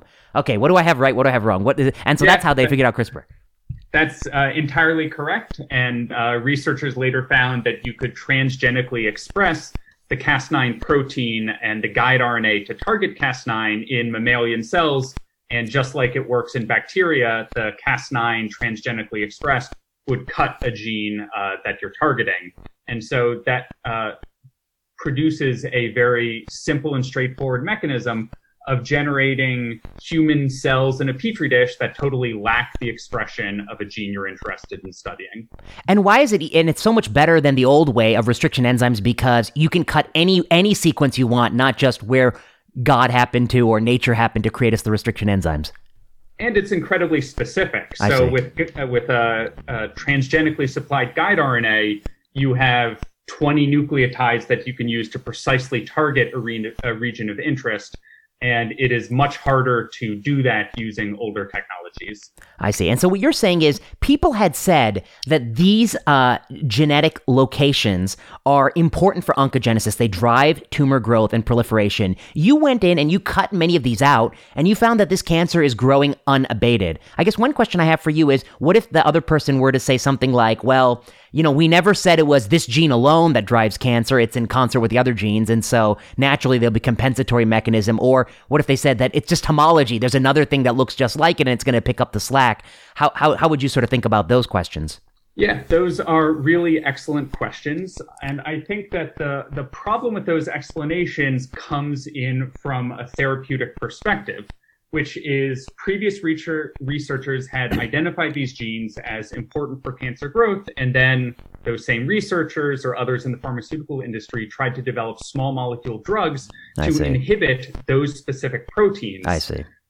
And many of those drugs then went on to enter clinical trials in cancer patients. I see. And so if there is some compensatory mechanism or some homologue that can substitute, well, if your drug doesn't actually deal with that compensatory mechanism, then it'll just fail to help patients in the clinic. Fair point. So that's a very apt point, which is what you're saying is not only are they saying this is important for cancer, they're saying this is so important, I'm going to drug it. And for that to be true, the compensatory mechanisms can't overcome it. Otherwise, what's the point of the drug, right? So you're absolutely right. Okay, so that's a terrific point. Okay, so you did this. This started out by being a good scientist. You didn't recapitulate what other people had found. You started to verify that. You found these challenges, and then you thought, well, this may have some broad implications. Let me pick a set of, and here's what I want to ask you. So how did you pick these drugs? You picked these that you decided you wanted to test, I forget, maybe 10 drugs or something like that? Yep. So we used a few criteria to select drugs and drug targets to study. One was that we wanted to study proteins that had been reported to play a cell-autonomous role in cancer growth. That is, proteins which were reportedly responsible for cancer cells going from 1 cell to 2 cells to 4 cells in a petri dish. So that meant we excluded drugs that were meant to target the tumor microenvironment or angiogenesis or things like that, which are much harder to study in a petri dish. The second criteria was that we wanted drugs or drug targets where drugs had been reported to specifically inhibit them. That is, there are multiple small molecules out there that are known to have multiple targets. Some of them are effective, some of them are not effective. And we specifically chose targets that have been reported to be inhibited by single drugs. And then the last piece of the puzzle was that we think that the gold standard for knowing what a cancer drug does is if you have a mutation in some target that grants resistance to it. Yes. The standard example here is Gleevec and the mutations in the Abl kinase that confer resistance to Gleevec. That's really strong genetic evidence that Gleevec is working through Abl inhibition, because if you introduce this mutation in Abl, then Gleevec no longer works. Sure. But a majority of drugs that enter clinical trials don't actually have that level of genetic evidence supporting them. And so we use that as a criterion to weed out some of the better validated compounds and targets. Oh, I see. So if a drug existed and people said it worked under X circumstances, but the moment it acquires this point mutation, the drug doesn't hit the binding pocket, therefore it doesn't work. Those are drugs you're saying, okay, that's good science. You've shown that it hits this target. You've also shown when the target is altered, it doesn't work anymore. You've done these kind of 2 steps. You exclude those. You pick the ones where people just think it hits the target, and that's the mechanism by which it works. Yep. So that was our initial motivation. Okay. And then along the way, while completing this project, we tested some of those published resistance mutations.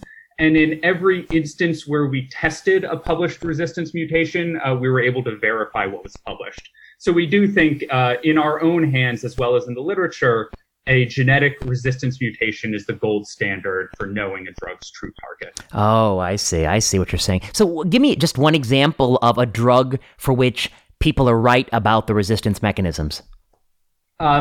So there are small molecule compounds that reportedly block the interaction between MDM2 and P53. MDM2 is a negative regulator of P53 signaling, and blocking the interaction leads to P53 hyperactivation. And we found, and so idasanutlin and nutlin are compounds that have been developed to be MDM2 P53 inhibitors. We knock out P53, we block the activity of those compounds on cancer cell lines in vitro. I see. And then the acquired mechanism of resistance is mutation in P53 or MDMT2? P53. I see. Yeah. I see. So we knock out P53 using CRISPR, and then there's nothing for the drug to act on. Gotcha. Okay. Fair point. Okay. So the 10 that you pursued in your paper were 10 where people had not offered resistance mutations. Right. Okay. And the other interesting thing about it was that all of them are compounds that are they're in the drug pipeline. None are FDA approved. Fair enough. Okay.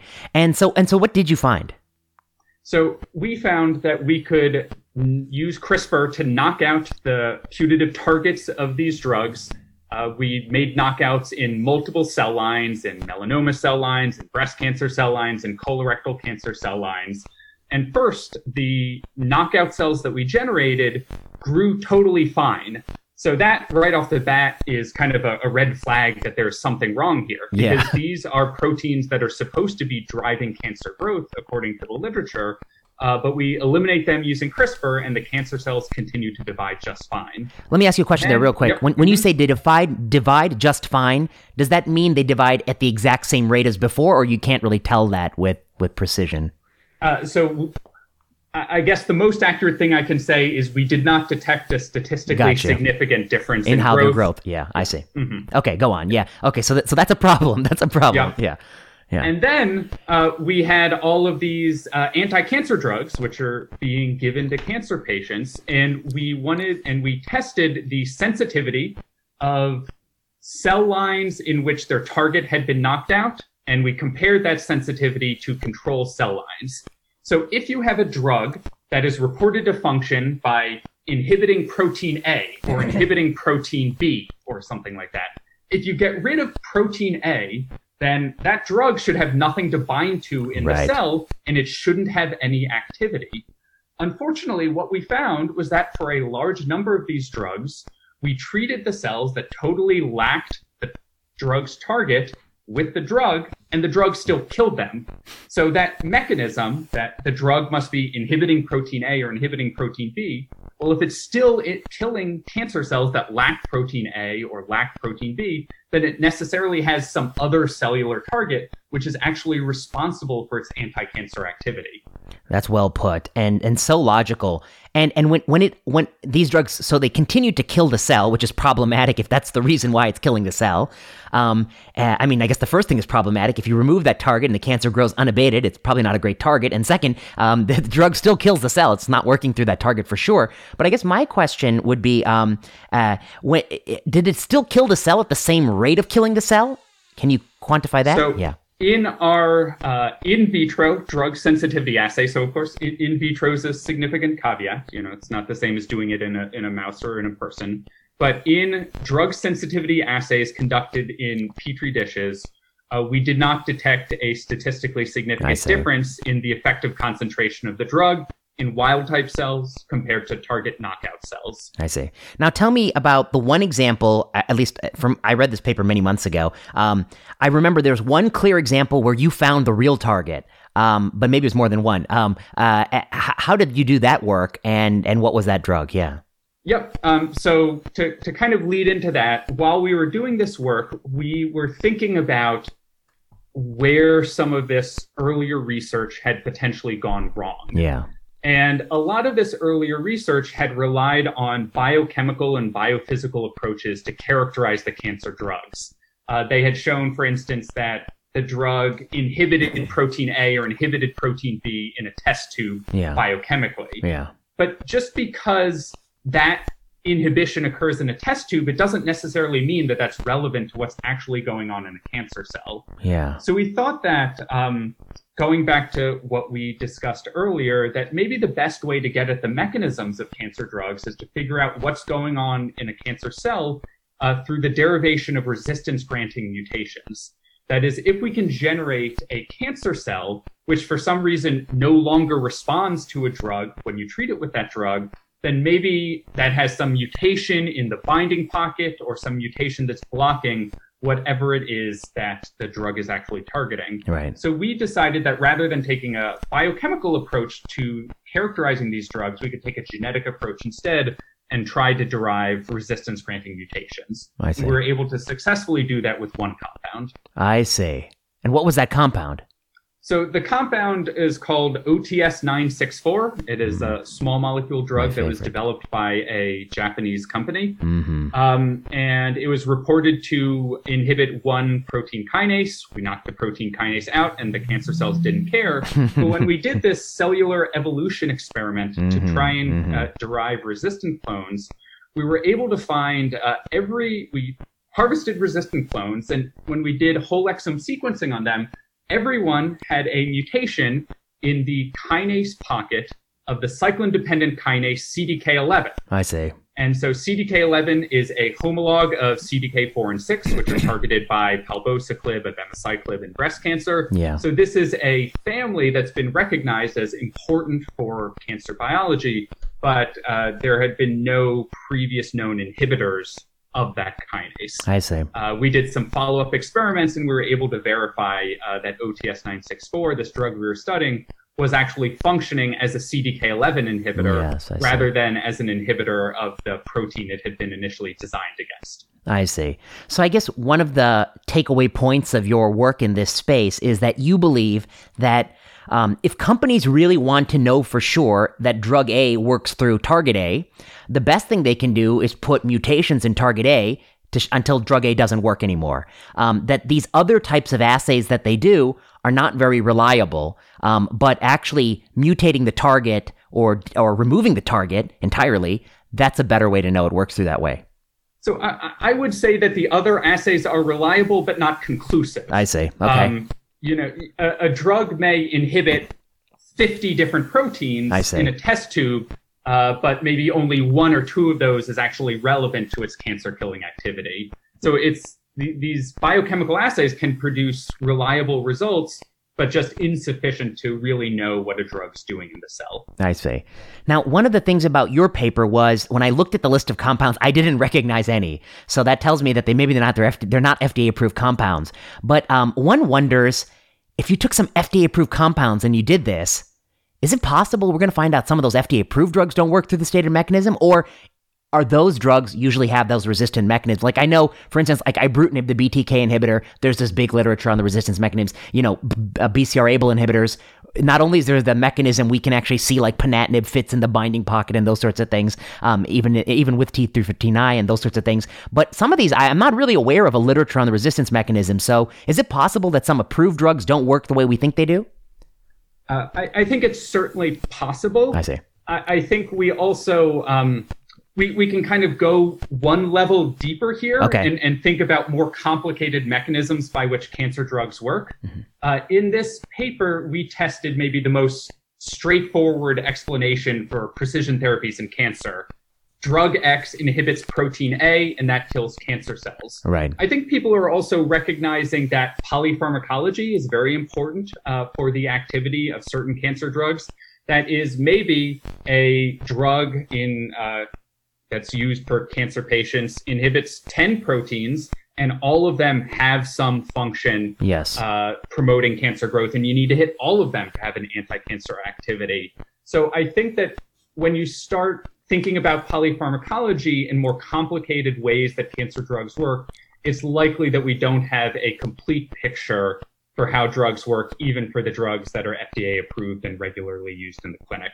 I see. I mean, the drugs I think of that are clearly that way are the dirty or promiscuous tyrosine kinase inhibitors like sorafenib, sunitinib. Mm-hmm. They just hit, when you see that tyrosine kinome light up, you're like, oh crap, that's like a quarter of the kinome is lighting up.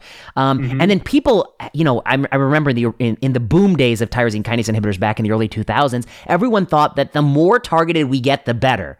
But there were a few people who wrote early commentaries that said, let's not be so hasty. For some of these tumors, it might actually be being a little bit of a dirty drug helps you. And in fact, for some things like HCC, it's always been the sort of drugs that hit a bunch of targets. So you're saying that could well be clinically useful to hit everything a little bit weakly. Yeah, I think that's a big unknown right now. Okay. But it could be a mechanism to explain why some drugs that hit the same target ostensibly behave very differently when you actually put them in people. The other paper that this reminds me of, and it sounds as if it was linked that way in your mind as well, was a paper that you published in eLife, which I thought was really provocative because you put out a Twitter thread about it, which, was, I think, almost went, by these standards of these threads, it went viral. Let's just say that because this is cancer biology, but it went viral. And I think you can explain it, but I guess my understanding of it, my simple understanding was you looked at TCGA, this Cancer Genomic Atlas, and you looked at a bunch of things, copy number, problems and mutations that people thought were good or bad.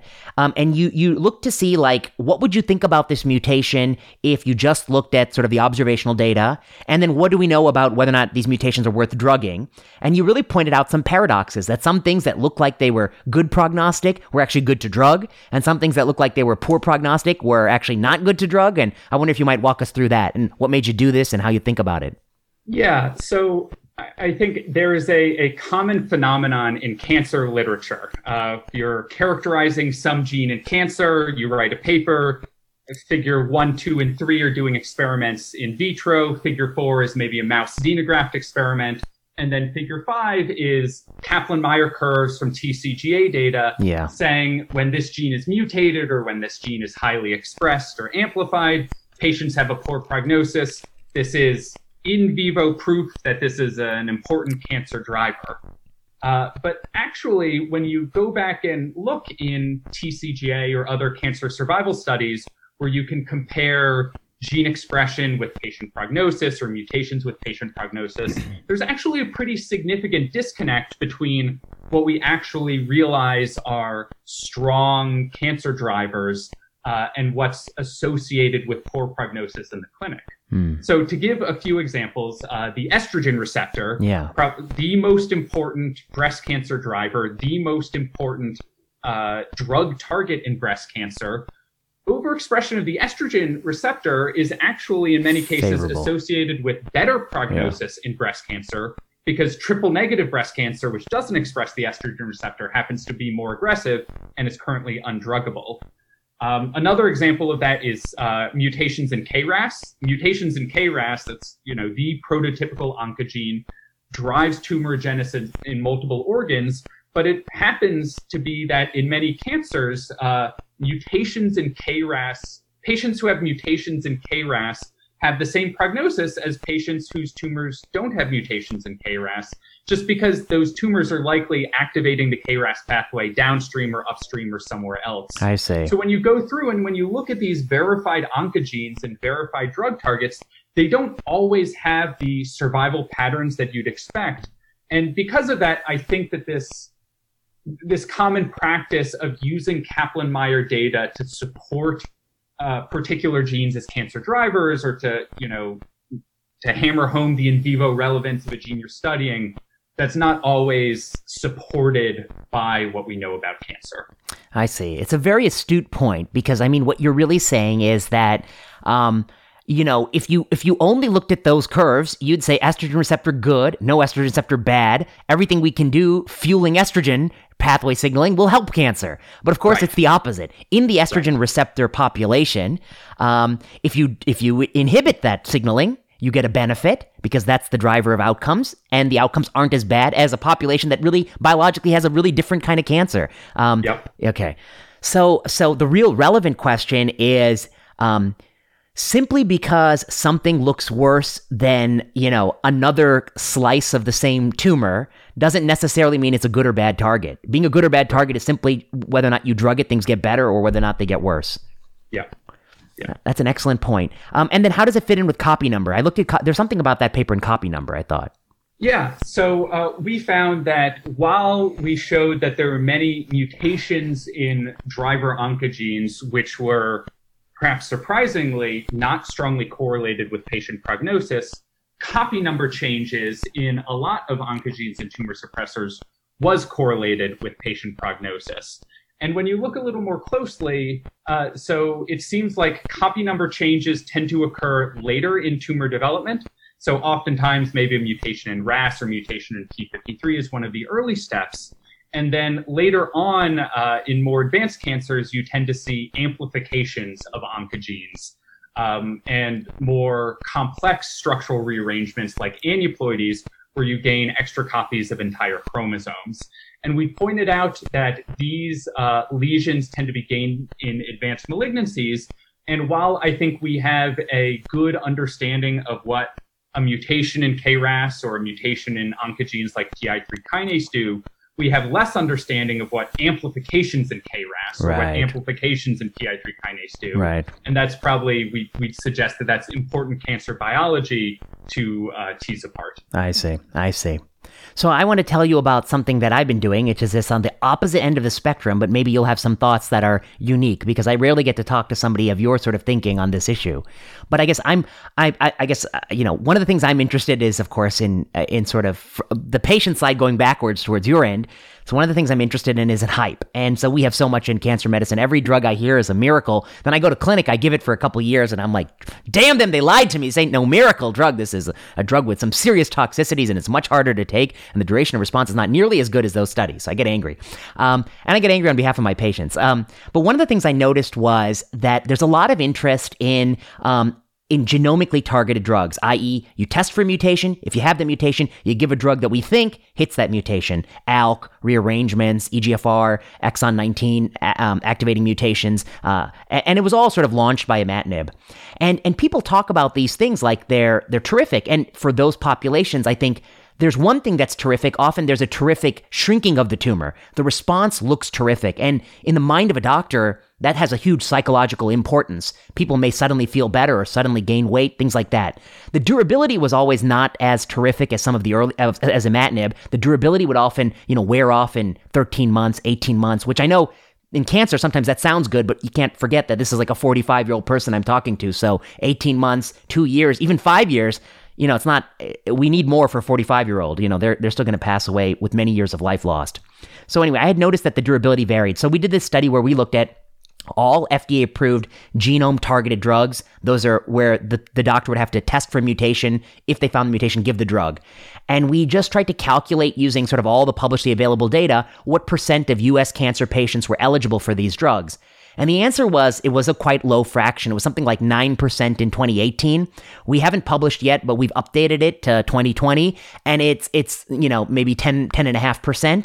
And I took it all the way back to like 2004, and it was about, I forget, 4%. But the long story short is, it looks like it's going up at about 1% per year. Like every year, we'll learn that there is a targetable genomic alteration for which we have a new drug in about 1% more people. And tropomyosin receptor kinase, TRK, falls on this curve, and RET falls on the curve. So that's one thing I noticed, that it was about 1% per year. Then I also noticed that we have a whole lot new drugs. So in another study, we were looking at, how many new drugs do we have? And the answer is, for every new target we figure out, we get about like 2 new drugs. So we're like doubling our drugs. So drugs are growing faster than the targets. And then the last thing I looked at was the rate with which these targets are found in common cancers versus rare cancers. And this work is, highly immature, and I don't want to overstate it. But if you look at basket studies where they take anyone with a HER2 mutation or anyone with a BRAF mutation, and you look at the tumor types included, and you plot like the percent of people in the basket study and the incidence of the tumor type, there is a statistically significant bias towards less frequent histologies, less frequent cancers. So I guess putting this all together, one of my hypotheses is that we may continue to find new genomic druggable targets, but I don't see any evidence we're going to be finding them to really bend the curve for 80% of cancer patients. I think the available evidence looks like we're just going to keep finding them about 1% per year. And then the other thing is, I think we're going to be preferentially finding them in histologies that are unusual. Like TRK is very common in salivary gland cancer and infantile dermatofibroma and soft tissue sarcoma, which don't exactly fill my clinic. But tumors like prostate, lung, colon, breast, ovarian, especially in older people, like when you do the sequencing, their genomes look like a dinner plate that fell on the floor. It's just shattered. Just broken everywhere. And yeah, sometimes there's a BRAF mutation in like 1 in 100 people, but it may not be a driver. It may just be, the sequela of a genome that can't get its act together and is screwing up everything. The same thing with, I guess, some of these chromosomal duplications. It might just be the genome is so screwed, it's breaking everything. It can't even hold itself together. So I guess, I don't know, anything that I'm saying kind of make you think of anything biological? Yeah, absolutely. I think that this issue really speaks to what I think is a fundamental disconnect between basic research in cancer and translational research and patient therapies. And I think that some of the problems that you've spoken about really get to the heart of some of the challenges in basic research in identifying and advancing good drugs and good targets. So for instance, you spoke about this issue, you give patients a particular therapy, you get a strong response, an initial response, but then you inevitably see some relapse. Yeah. So you think for a second, probably every drug that you're giving in the clinic probably was tested and works in mouse models. Yeah. You give it to a mouse, works great in a mouse. Now think about the volumes involved in a mouse or in a mouse tumor versus in a human. So in a mouse xenograft study, which I think probably all of these drugs were tested in and did very well, maybe you're injecting 10 to the 6th cells into a mouse, you're letting them grow, you're treating them when they're 10 to the 7th, 10 to the 8th cells, you give them some drug, and let's say that drug eliminates 99.999% of cancer cells. Yes. The mouse is cured. Yes. You have cured the mouse of cancer. Yes. But just in terms of volume, yes. Now you think about a tumor in a human, and that tumor maybe has 10 to the 9th cells, 10 to the 10th cells. Yeah, it's kilograms. And then if a drug is 99.999% effective, you've left 1 million cells behind to relapse and metastasize. Yes. And so it's just that this problem of drug resistance and relapse is very hard to study in a tiny organism like a mouse. So I think that's one huge issue. And studying things like relapse and resistance are hard in basic biology in a petri dish or in a mouse. I think that the second problem, or the second related issue, is, well, maybe one solution to that, or one way to mop up those remaining cells, is with immunotherapy, is with some mechanism of unleashing the host's immune system to target and destroy cancer cells. Well, the most cancer research is done in a petri dish, definite caveat to the research that I've told you about, and you cannot, recapitulate a full immune system in a petri dish. And then on top of that, for the most part, mouse experiments are done in immunocompromised nude mice, which lack an adaptive immune system. And again, so you can't study immunology or immune checkpoint inhibitors effectively in the standard models that are used in basic cancer research.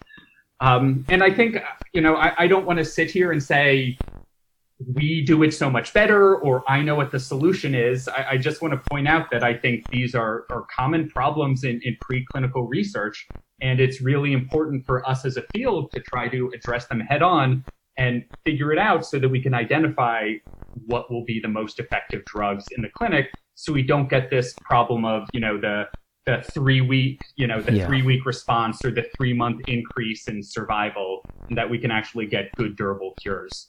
Yeah, that's well put. I mean, and it makes me think of a couple things. One is the adjuvant metastatic dilemma, which is, of course, a drug, and we've done some empirical work on this, which we published recently, but basically it looks like roughly 1 in 3 drugs that work in the metastatic setting work in the adjuvant setting. By that I mean the metastatic setting, the horse has left the barn, the tumor's in multiple sites. When you put a person in a scanner, you'll see tumor in the lung and in the liver and in the breast where it came from. In the adjuvant setting, the tumor is localized in the target organ. We've surgically extirpated it. We got it all cut out. And if you put the person in every scanner on Earth, you won't be able to see the tumor. But you do know, sometimes in a sizable fraction like lung cancer, maybe as high as 60, 70, 80% in some high-stage lung cancer, you know that even though I don't see anything, there's some microscopic disease out there. So the drugs in the metastatic setting, the only thing they need to do to eke out a survival advantage is to kill like some 99% of the tumor, shrink it down a lot, and then, based on like the amount of, you're only going to live like 3 months, and now you live 6 months or 5 months, I guess that 2-month average, because we've killed a little bit of the tumor and we bought you a little bit of time, maybe 1 or 2 cell divisions. I don't know. You'll tell me the answer to there. Like how many, we bought you a couple cell divisions, and so, we say extended your life a few months.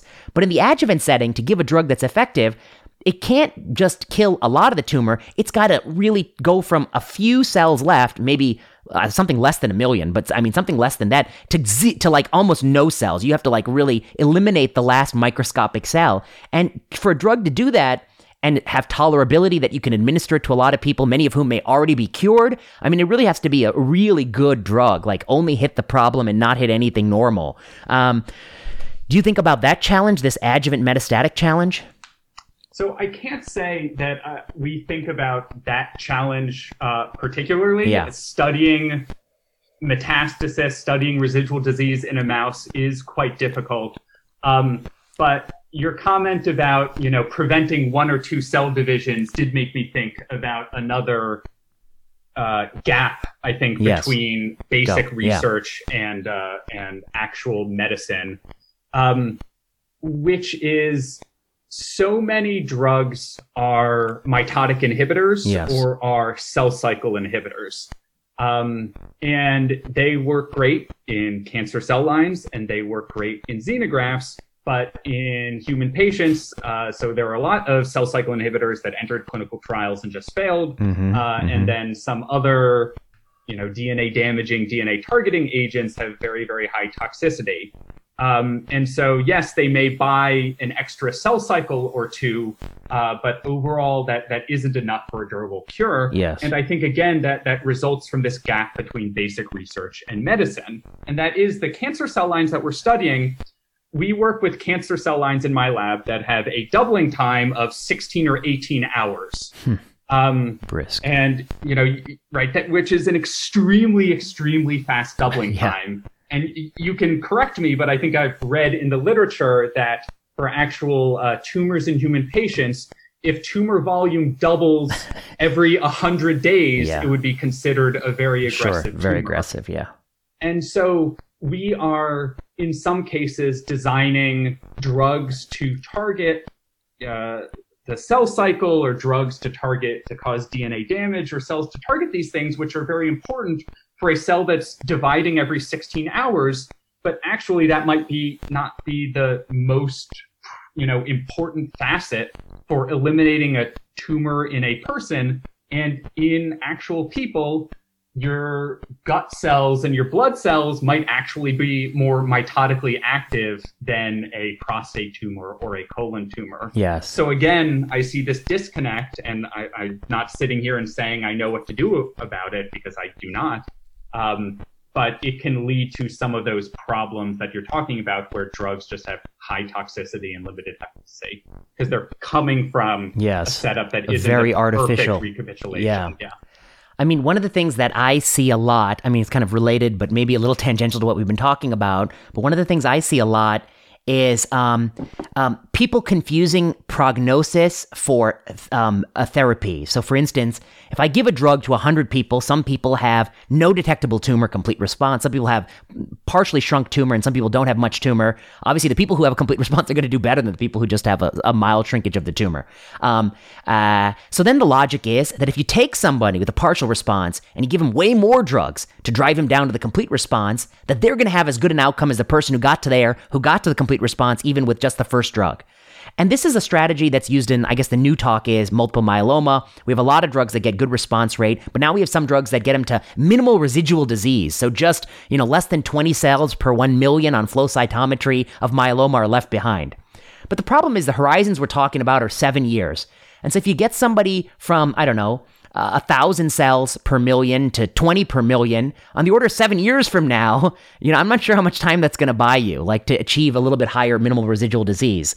And I think the other fallacy is that the people whose tumors initially got to 20 per million or less than 20 per million, their tumor was more likely to die. It was more susceptible. The biology was more susceptible. The person whose tumor only shrunk a little bit, it's not that if you did more stuff to shrink it, they'll have a better outcome. The problem is that biology is stubborn. It's going to grow back no matter what. It's got more problems in it. I wonder if this is something that you think about. Yeah.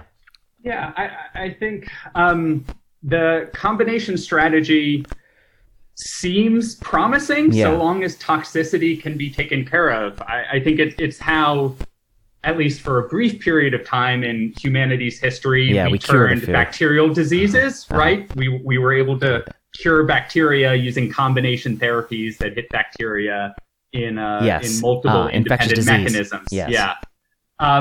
And now maybe we have drug-resistant bacteria, and so maybe we'll look back on the 70s and 80s as this high point in our fight. Yeah. But I think that's a strategy that has been successfully applied in a different setting. And if we can capture multiple independent escape mechanisms and multiple independent resistance mechanisms of a particular tumor, so long as the toxicity is under control, you know, and the treatments are worth it, it at least seems promising to me, you know, but I guess you'll have to be the one who tells me how it actually turns out when it's used in the clinic. I see. Does your paper your paper that just came out in Nature Review Genetic about genetic dependence, that covers some of the things we've already talked about? Yes. Okay. Mm-hmm. And then the sorry, I actually have two related papers. I thought you were asking about the ACE2 paper. Oh, okay. So I was co-author, not senior author, on a paper about Camostat-2, but it's actually related to this cancer drug targeting problem. Okay. And so I'm happy to tell me that. Talk about that. Yeah. Yes. But I want to be clear that the majority of work was done by Stefan Pohlmann, and my lab contributed some additional smaller work to that manuscript. Okay, you've done work in TMPR SS2? The work that we did, it was largely done by Stefan Pohlmann's group, and we contributed some research to it. So the idea is that for SARS-CoV-2 to enter cells, it binds to ACE2, which is a protein that's present on the surface of lung cells, and then once it binds to ACE2, it has to undergo proteolytic processing by a serine protease. And it was widely believed that TMPRSS2 was essential for this processing. However, it hadn't actually been demonstrated whether TMPRSS2 was necessary or whether TMPRSS2 is sufficient.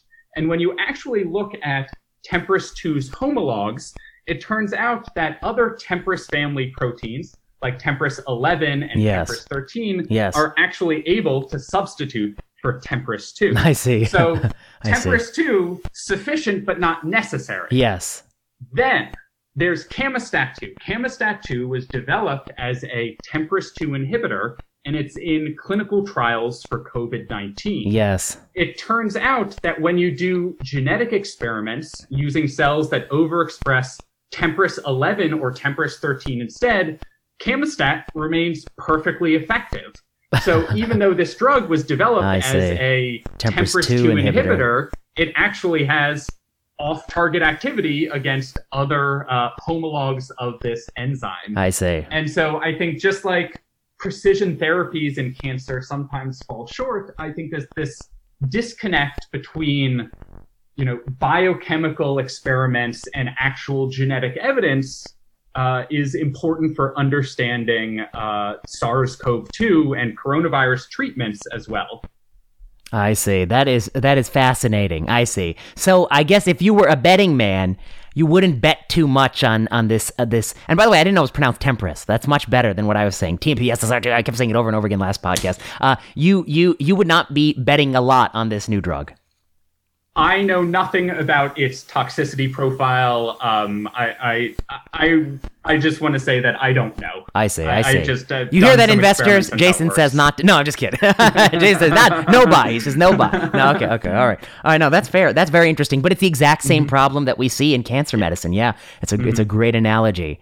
Okay, the last thing I wanted to talk to you about, I mean, this was a really useful tour about, I think, some of the fundamental challenges in cancer medicine, and we can maybe revisit at the end. But the last thing I wanted you to talk about is something that you have also studied. And I really love when your Twitter threads talk about this because, you know, some of this stuff is I guess, I don't know, some of its stuff is like shop talk kind of stuff, but it's about the workforce and scientific workforce and hiring and those sorts of things. You know, I think you had a nice one recently where you used publicly available evidence, publicly available announcements for graduate seminars to sniff out a little bit of who are the people who are in the job candidate sphere and what have they published. And by job candidate, I mean like for their first assistant professorship job in the life sciences. And what have they published? And, it blew me away. These are people who are just so many papers in the big three: Cell, Nature, Science. My dear friend from undergrad, he's a postdoc right now at Harvard and his background's in systems biology. And, I think he's got 2 first author Nature and 1 co-first author Science paper, and I think maybe a Cell too, 4 Nature Cell Science papers, and he had a hell of a time in the job market. Oh, maybe he won't like me saying this, but he had a hell of a time. I mean, I think he applied to like 80 institutions and got 8 interviews and just a handful of offers, and it was sobering because we graduated college a long time ago, and I've been working for a few years, and he's been slaving away in laboratories all this time, and so for at least 18 years of training after high school to become a independent PI, which he finally is going to be. So I wonder if you might walk us through. I mean, first I think the broad field, and then we can talk about the disparities work you've looked at. Yeah. Yeah. So I think that the academic job market is incredibly important and also incredibly opaque. Yes. There are really no published guidelines out there on what, any particular university is looking to hire. There are no large-scale studies on who gets hired, who doesn't. And when you have processes that have so little transparency as this, I think that it introduces the possibility that biases might be entering the system. Yes. That maybe the old boys network is coming into play, that people might be hiring from their friend's lab, basically that you might be kind of undermining the meritocracy because there's no transparency and no oversight. And so I've been interested in using publicly available data to try to get insight on what it is that assistant professors are bringing to the table and what assistant professors need in order to get hired by academic institutions. Yeah. And when you look at the CVs of assistant professors at top-ranked institutions like UCSF and Rockefeller and places like that, it turns out that about 70% or more of them published a first author paper in one of 3 journals, Cell, Nature, or Science, during their academic career before they went on the job market. And it just seems like that. And you're saying any authorship or first authorship? First authorship. Oh my God! Authorship. I mean, that's really a remarkable. I mean, how many papers? Yeah, it's just so remarkable. Anyway, go on. Finish your thought, then I'll go crazy about it. And so it seems like in many cases these universities may be selecting for authorship in this paper in these journals. But at the same time, authorship in these journals, undoubtedly Cell, Nature, and Science published groundbreaking work. Some of the most important discoveries of all time have been published in those journals. But they're also tending to publish particular kinds of science. Yes. Flashy science. Yes. Large-scale science. Yes. And in some cases, issues have arisen regarding the reproducibility of research published in those journals. Yes. And I think it speaks to the potential that some of these institutions may be exhibiting, maybe preferring flashy, high-profile science as opposed to steady, reproducible, less flashy science. Yes. That is interesting. I mean, I guess the reproducibility thing and the work you've done kind of intertwine. I mean, I remember maybe it was about a decade ago, I first started hearing about some of the internal workings of companies. So I think it was Glenn Begley and Lee Ellis, I think, writing in Nature. The Amgen. The Amgen, yeah, right. That was Amgen was the first. And so Glenn Begley, of course, I think he was a vice president at Amgen, and he was leading some of the basic lab. And one of the first things they did was I think they were doing exactly what you were doing. They're trying to figure out these basic science papers says this is a good target, and Amgen says, should we invest money in this? And so what they said was, let's just try to recreate this paper. And then the first thing they did was they did it exactly like the author said, and they didn't get the same result in, I forget, something like 2/3. And then they called the author up, entered into confidentiality agreements, paid the author money, flew them out to Thousand Oaks, said, get this thing to work, and they couldn't do it in a sizable percentage of the time. Since then, we had the bear. Sorry, no, go on. I cannot let that study go unchallenged. Okay. The Amgen study itself is 100% irreproducible. Shut up. They have refused every They don't tell you invitation or request for data. to disclose what studies it was they tried to replicate and how they replicated them. So yes, it could be true. It may not be true, but their study itself claiming irreproducibility is irreproducible. And so this is a pet peeve of yours I've stumbled onto. It is. Okay. It is. If you're going to make a provocative claim, I think that you have to back it up with data and let yourself be open to challenge. Okay. I like that. Okay.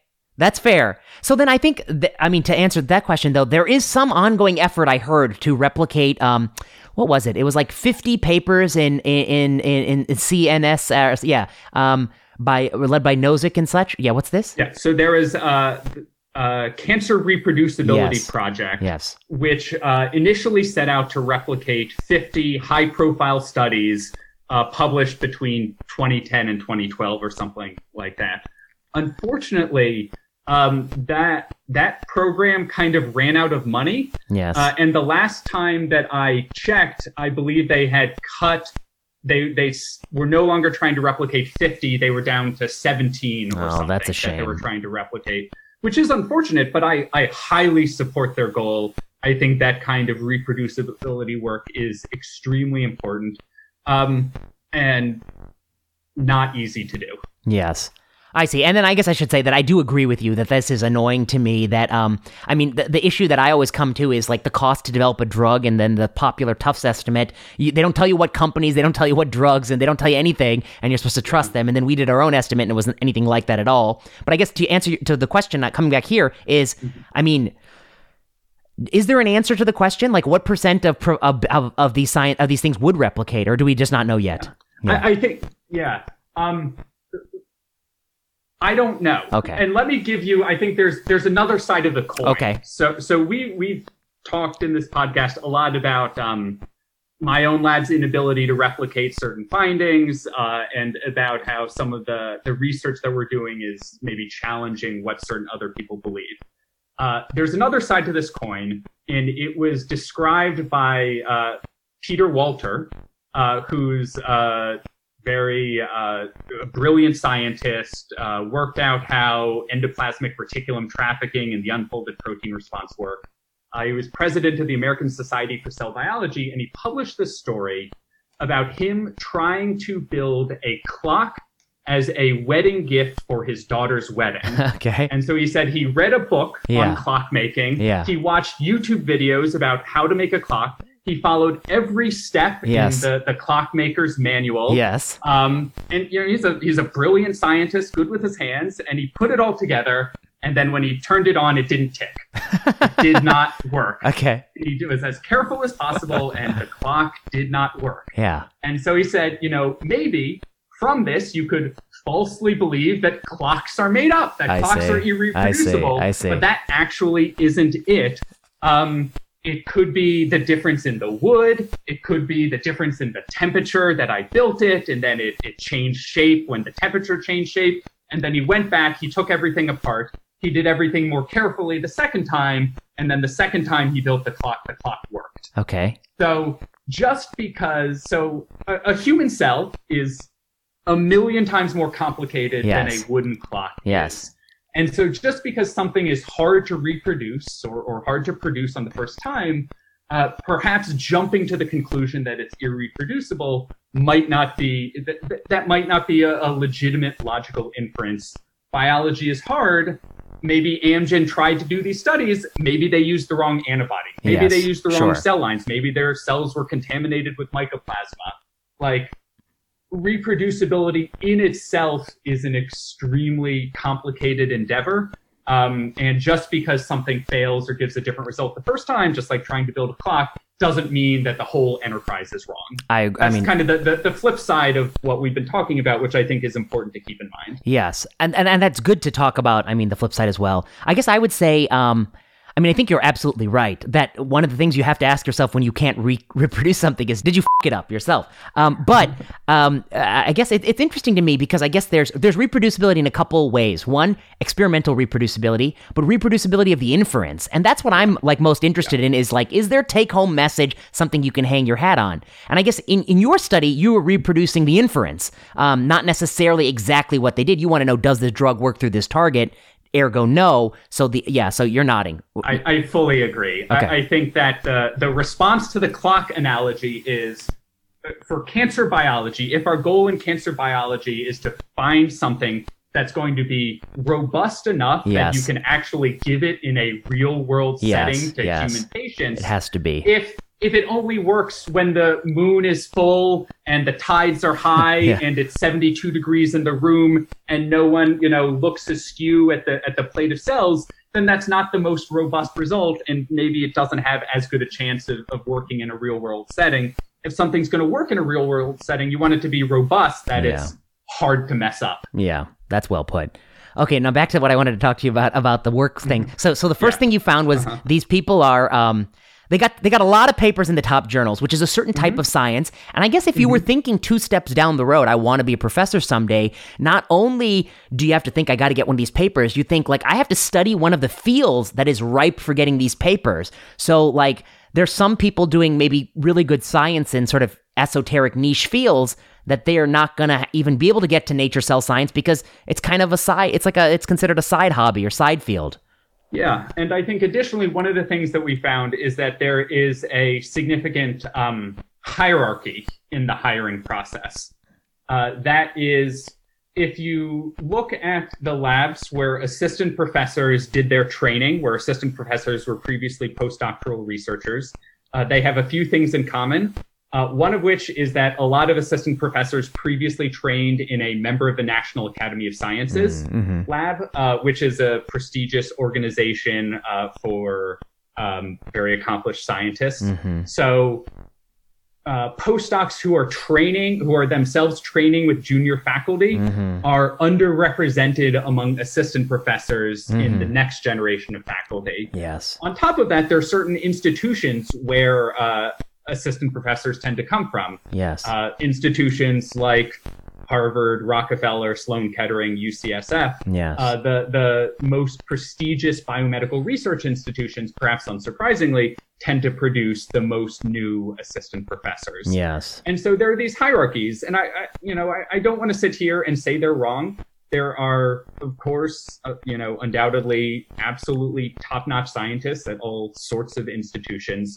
I just wanted to kind of describe these patterns to make them apparent and make it easier for people to figure out, their career paths. That's a useful thing that we just don't talk enough about. One of the things that it makes me think about, and I'm going to ask you also about your paper, where you talk about in PNAS, elite male faculty in life sciences employ fewer women, and the reason I mention that is because, I mean, many outside observers have, I think, rightly pointed out that there are persistent issues of diversity, both for women, the headwinds that they face, as well as underrepresented minorities. And then the one that's kind of really hard to talk about because it's not as apparent in data is just the number of people who are faculty who are kids of poor people. And that's really hard in medicine because we have, I mean, to some degree, we've worked on the women problem. Thank God, I think we have more women matriculants than men in this country. And I think there's still a lot of work to be done on the underrepresented minority imbalance in medicine. There's still a lot of work to be done on the women in positions of power problem. That's another problem, but at least we're, getting more women doctors. But one thing that I think it's been difficult to talk about and tackle is like how many medical students are there whose parents are in the bottom quartile of income or wealth, and the answer is super, super few and far between. And if there were, I don't know this to be true, but I suspect it was. I actually think it might be true that the single biggest predictor of being a medical school matriculant is having a parent who's a doctor. It's like, like the single best key in the lock. They tell you how to write your essay and how to get in just fine. But anyway, the one thing I wanted to ask you about is one of the observations I've made, I've not been able to prove, is that, but from talking to people, is that in my med school, there were a few of us who, we came from households that were probably in the bottom, 50% of income. And those people I found have a lot of pressure in a hard to sort of articulate sense on finishing training quickly, not staying for extra training, like an extra research year or whatever. I think they're much more likely to go to private practice because the pay is higher and the jobs are quicker. And I think that exists to some degree in the PhD world too, where I know some people graduate PhDs and, they don't come from a lot of money and they have a couple of offers. They could either be postdoc for God knows how many years to get a faculty job, or they can go to work for Pfizer and make six figures right now, maybe kick a few bucks to their parents or something like that, or a family member who needs it. So I wonder if you might talk about like a little bit how you think about those sorts of issues of, it is to some degree a luxury to be able to spend, 25 years trying to get your first job at relatively low pay as a postdoc. Yeah, I think those are extremely important questions, also extremely difficult to get data on. Yeah. So we looked at this a little bit through the gender lens. You mentioned our PNAS study to kind of put it in a nutshell by looking at lab directories and research groups' websites. We counted up the men and women in different labs, and we found that there were huge differences in who tended to hire women as grad students and postdocs. Nobel laureates ran labs that were about 75% men, 25% women, even though overall about 40 to 50% of researchers in the life sciences are women. So Nobel laureates were hiring very few female postdocs and grad students into their labs. And I think that influences, if someone's doing their PhD with a Nobel laureate, that opens up certain doors for later in their career. Sure. And our data suggests that might be more accessible to men than to women. Now, I would be very, very interested in doing that same sort of analysis for race and ethnicity, or for parental income. Unfortunately, that often isn't reported on people's CVs. It's not on Google Scholar, and so I can't access that data just through a web search data mining approach. But I fully agree with you that things like that could be profoundly shaping who has access to what sort of resources, and it just isn't something that I know how to study right now. But if any listeners have ideas here, want to collaborate with me, feel free to reach out to me. This is really an ongoing interest of mine, how these differences in resource allocation and opportunity influence the academic pipeline. Yes, and we'll put Kiana will put your email address in our mailing, so people will be able to get in touch with you. But I think it's super interesting to me as well. I mean, I do think it's an important issue. It needs to be tackled. We need to have a professorship that looks as diverse as this country looks, and that's a key. And I think that we need to also disentangle the sorts of things. Implicit bias, which I'm sure exists, that's part of it. Differences in people's career choices based on what they can afford to do, what they can do in terms of timing of their lives, how many years they can spend as a trainee. I mean, I kind of want to know about that too. Maybe there are other things we can do to empower people that are kind of hard to envision, like paid daycare so people, women in their 30s who might want to have kids could have kids, or maybe even like extra stipends for people who are coming from poor families, like so that it could actually be more equitable. I mean, how can I put it? Financial aid is need dependent, but maybe postdoc stipend should be need dependent. My friend was a postdoc. He told me what he made and where he lived, and I was like, my God, you would die living on that. I mean, you can't live there. Yeah, I fully agree. And I think in the current setup, a lot of the onus falls on the postdocs and the students. Yes. Figure out a way to live on a $35,000 a year stipend. Okay, you're going to be a postdoc for 8 years, and then you're going to get that faculty position. Yes. The burden is on you to overcome these problems and challenges. And I would suggest that I think maybe we need to change our thinking a little and say, these are institutions that are supported with billions of dollars in NIH and government funding. The departments are run by Nobel laureates and National Academy members who have received millions of dollars in government funding. And I think that the onus for this diversification should fall on the institutions and the senior faculty and not on, maybe the medical student with $200,000 worth of debt or the postdoc who's trying to survive in their 7th year as a postdoc with a salary of $35,000. Yeah. The onus should be on the institution. Yeah, I agree with you 100%.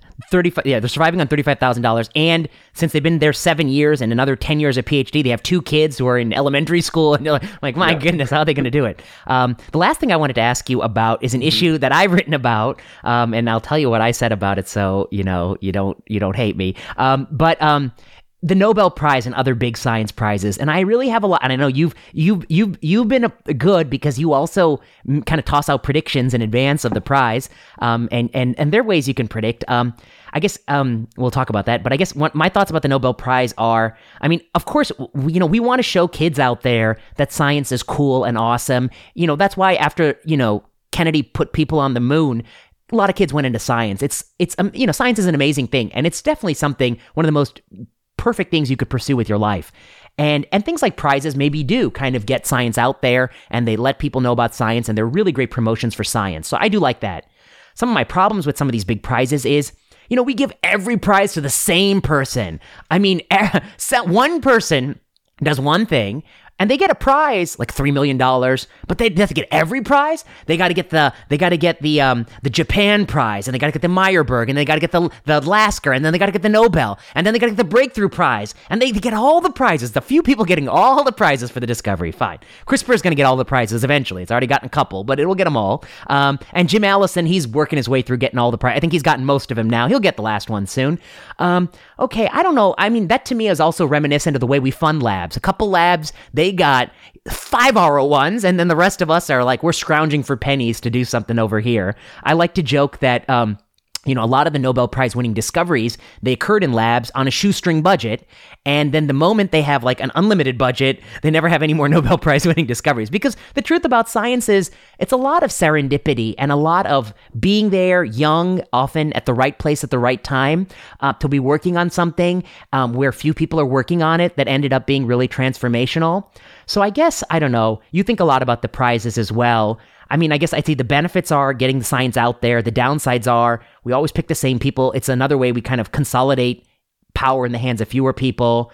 They're not diverse. And some of these discoveries, like, do I think Jim Allison is a smart guy? Of course he is. I mean, he's a smart guy, and he was courageous because he did something when people said, you're a fool for doing that is what people told him, and he still stuck with it. So I give him a lot of credit.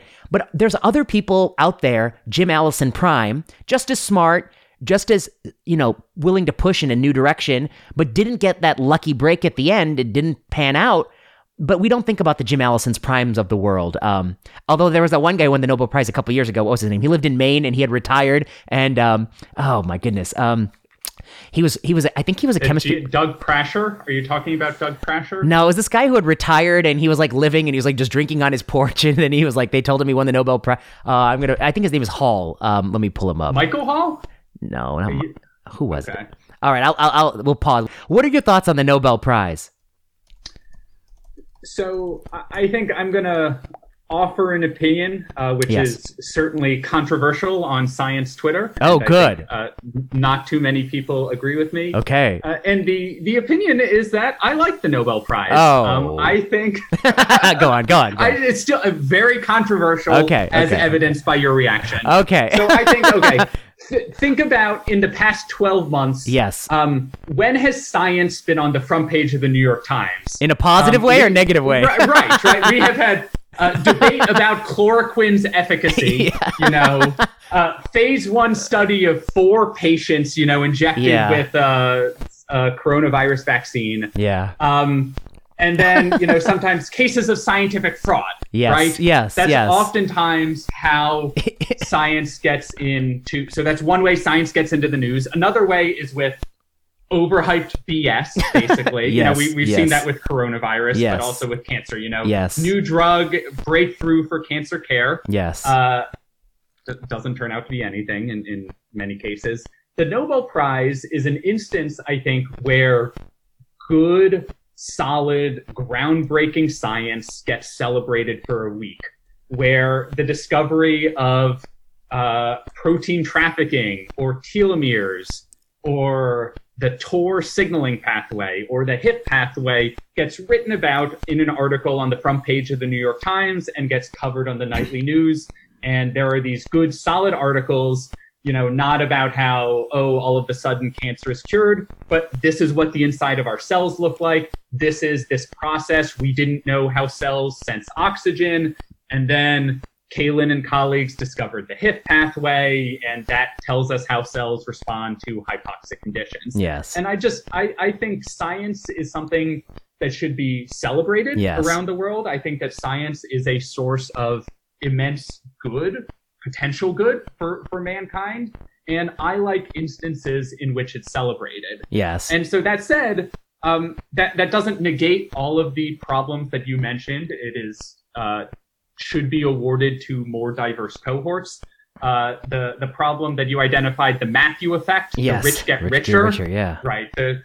Someone gets the Lasker Prize, then they're much more likely to get the Nobel Prize as well. When really, I think your career is doing quite okay if you won the Lasker. I think that those are all issues, but I am happy for a day or a week when science is celebrated. In previous administrations, seeing the Nobel Prize winners going to the White House and shaking hands with Obama, I like seeing science put on that pedestal, and the Nobel Prize has that effect. That's fair. I like that part of it too.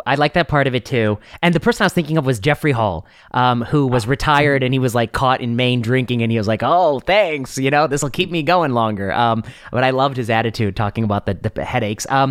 I guess the only thing I would add is there's another. I guess I would say, like, what's another example of a prize that I think does a great job? I would say the MacArthur Genius Award.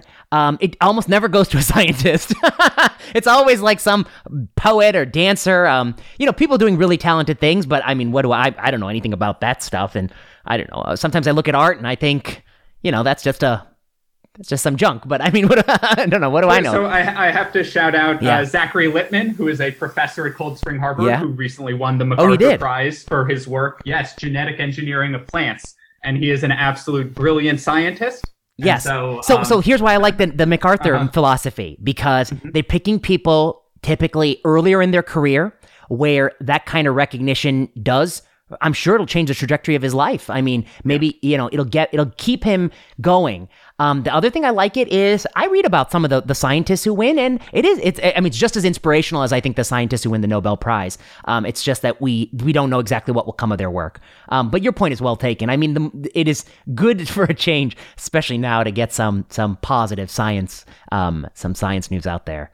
Yep. Well, I don't want to take up too much of your time. This was terrific. We've talked for a long time. I will reiterate that I think, you're a really important thinker in basic science of cancer and cancer medicine. We're lucky to have you. And I guess I would say that, there is a phenomenon where I read like 3 papers by one person and I'm like, oh shit, something's going on here. And I've definitely felt that way when I read your papers a long time ago. I think it was even before I followed you on Twitter, because, these papers are on things that I find really interesting, which is sort of broadly thinking about this space. I think it's important to do exactly what you did, which was to talk about, how reproducibility, it can be done wrong, but it can also be done right. And I think you're doing a great job of kind of walking that line and doing, I think, what the core of science is, which is to question the assumptions that underlie our view of cancer and to make sure we're really solid about all our assumptions, because presumably that will mean that the steps we take from those assumptions are stronger, more likely to be true, and more likely to lead to beneficial treatments. But I just want to give you the last word, anything that you want to talk about. Nope. It's been a real pleasure chatting with you, Vinay. So, Jason, thank you so much for coming on. And folks can check out you on Twitter. They can email you if they're interested in doing this work on the scientific labor market, labor force, and how we hire. You want to toss out your email now in case they're listening? Yep. So you can reach me at my last name, SHELTZER, at cshl.edu, or you can message me on Twitter. My handle is JSHELTZER. Slide into his DMs. So thanks, Jason. You've been listening to Season 3 of Plenary Session. Plenary Session is produced by Kiana Klossner. Music by Ian Straley and Audrey Tran. The views expressed on Plenary Session are those of whoever said it and no one else. Plenary Session is not medical advice. Follow us on Twitter at plenary_session. Until next time.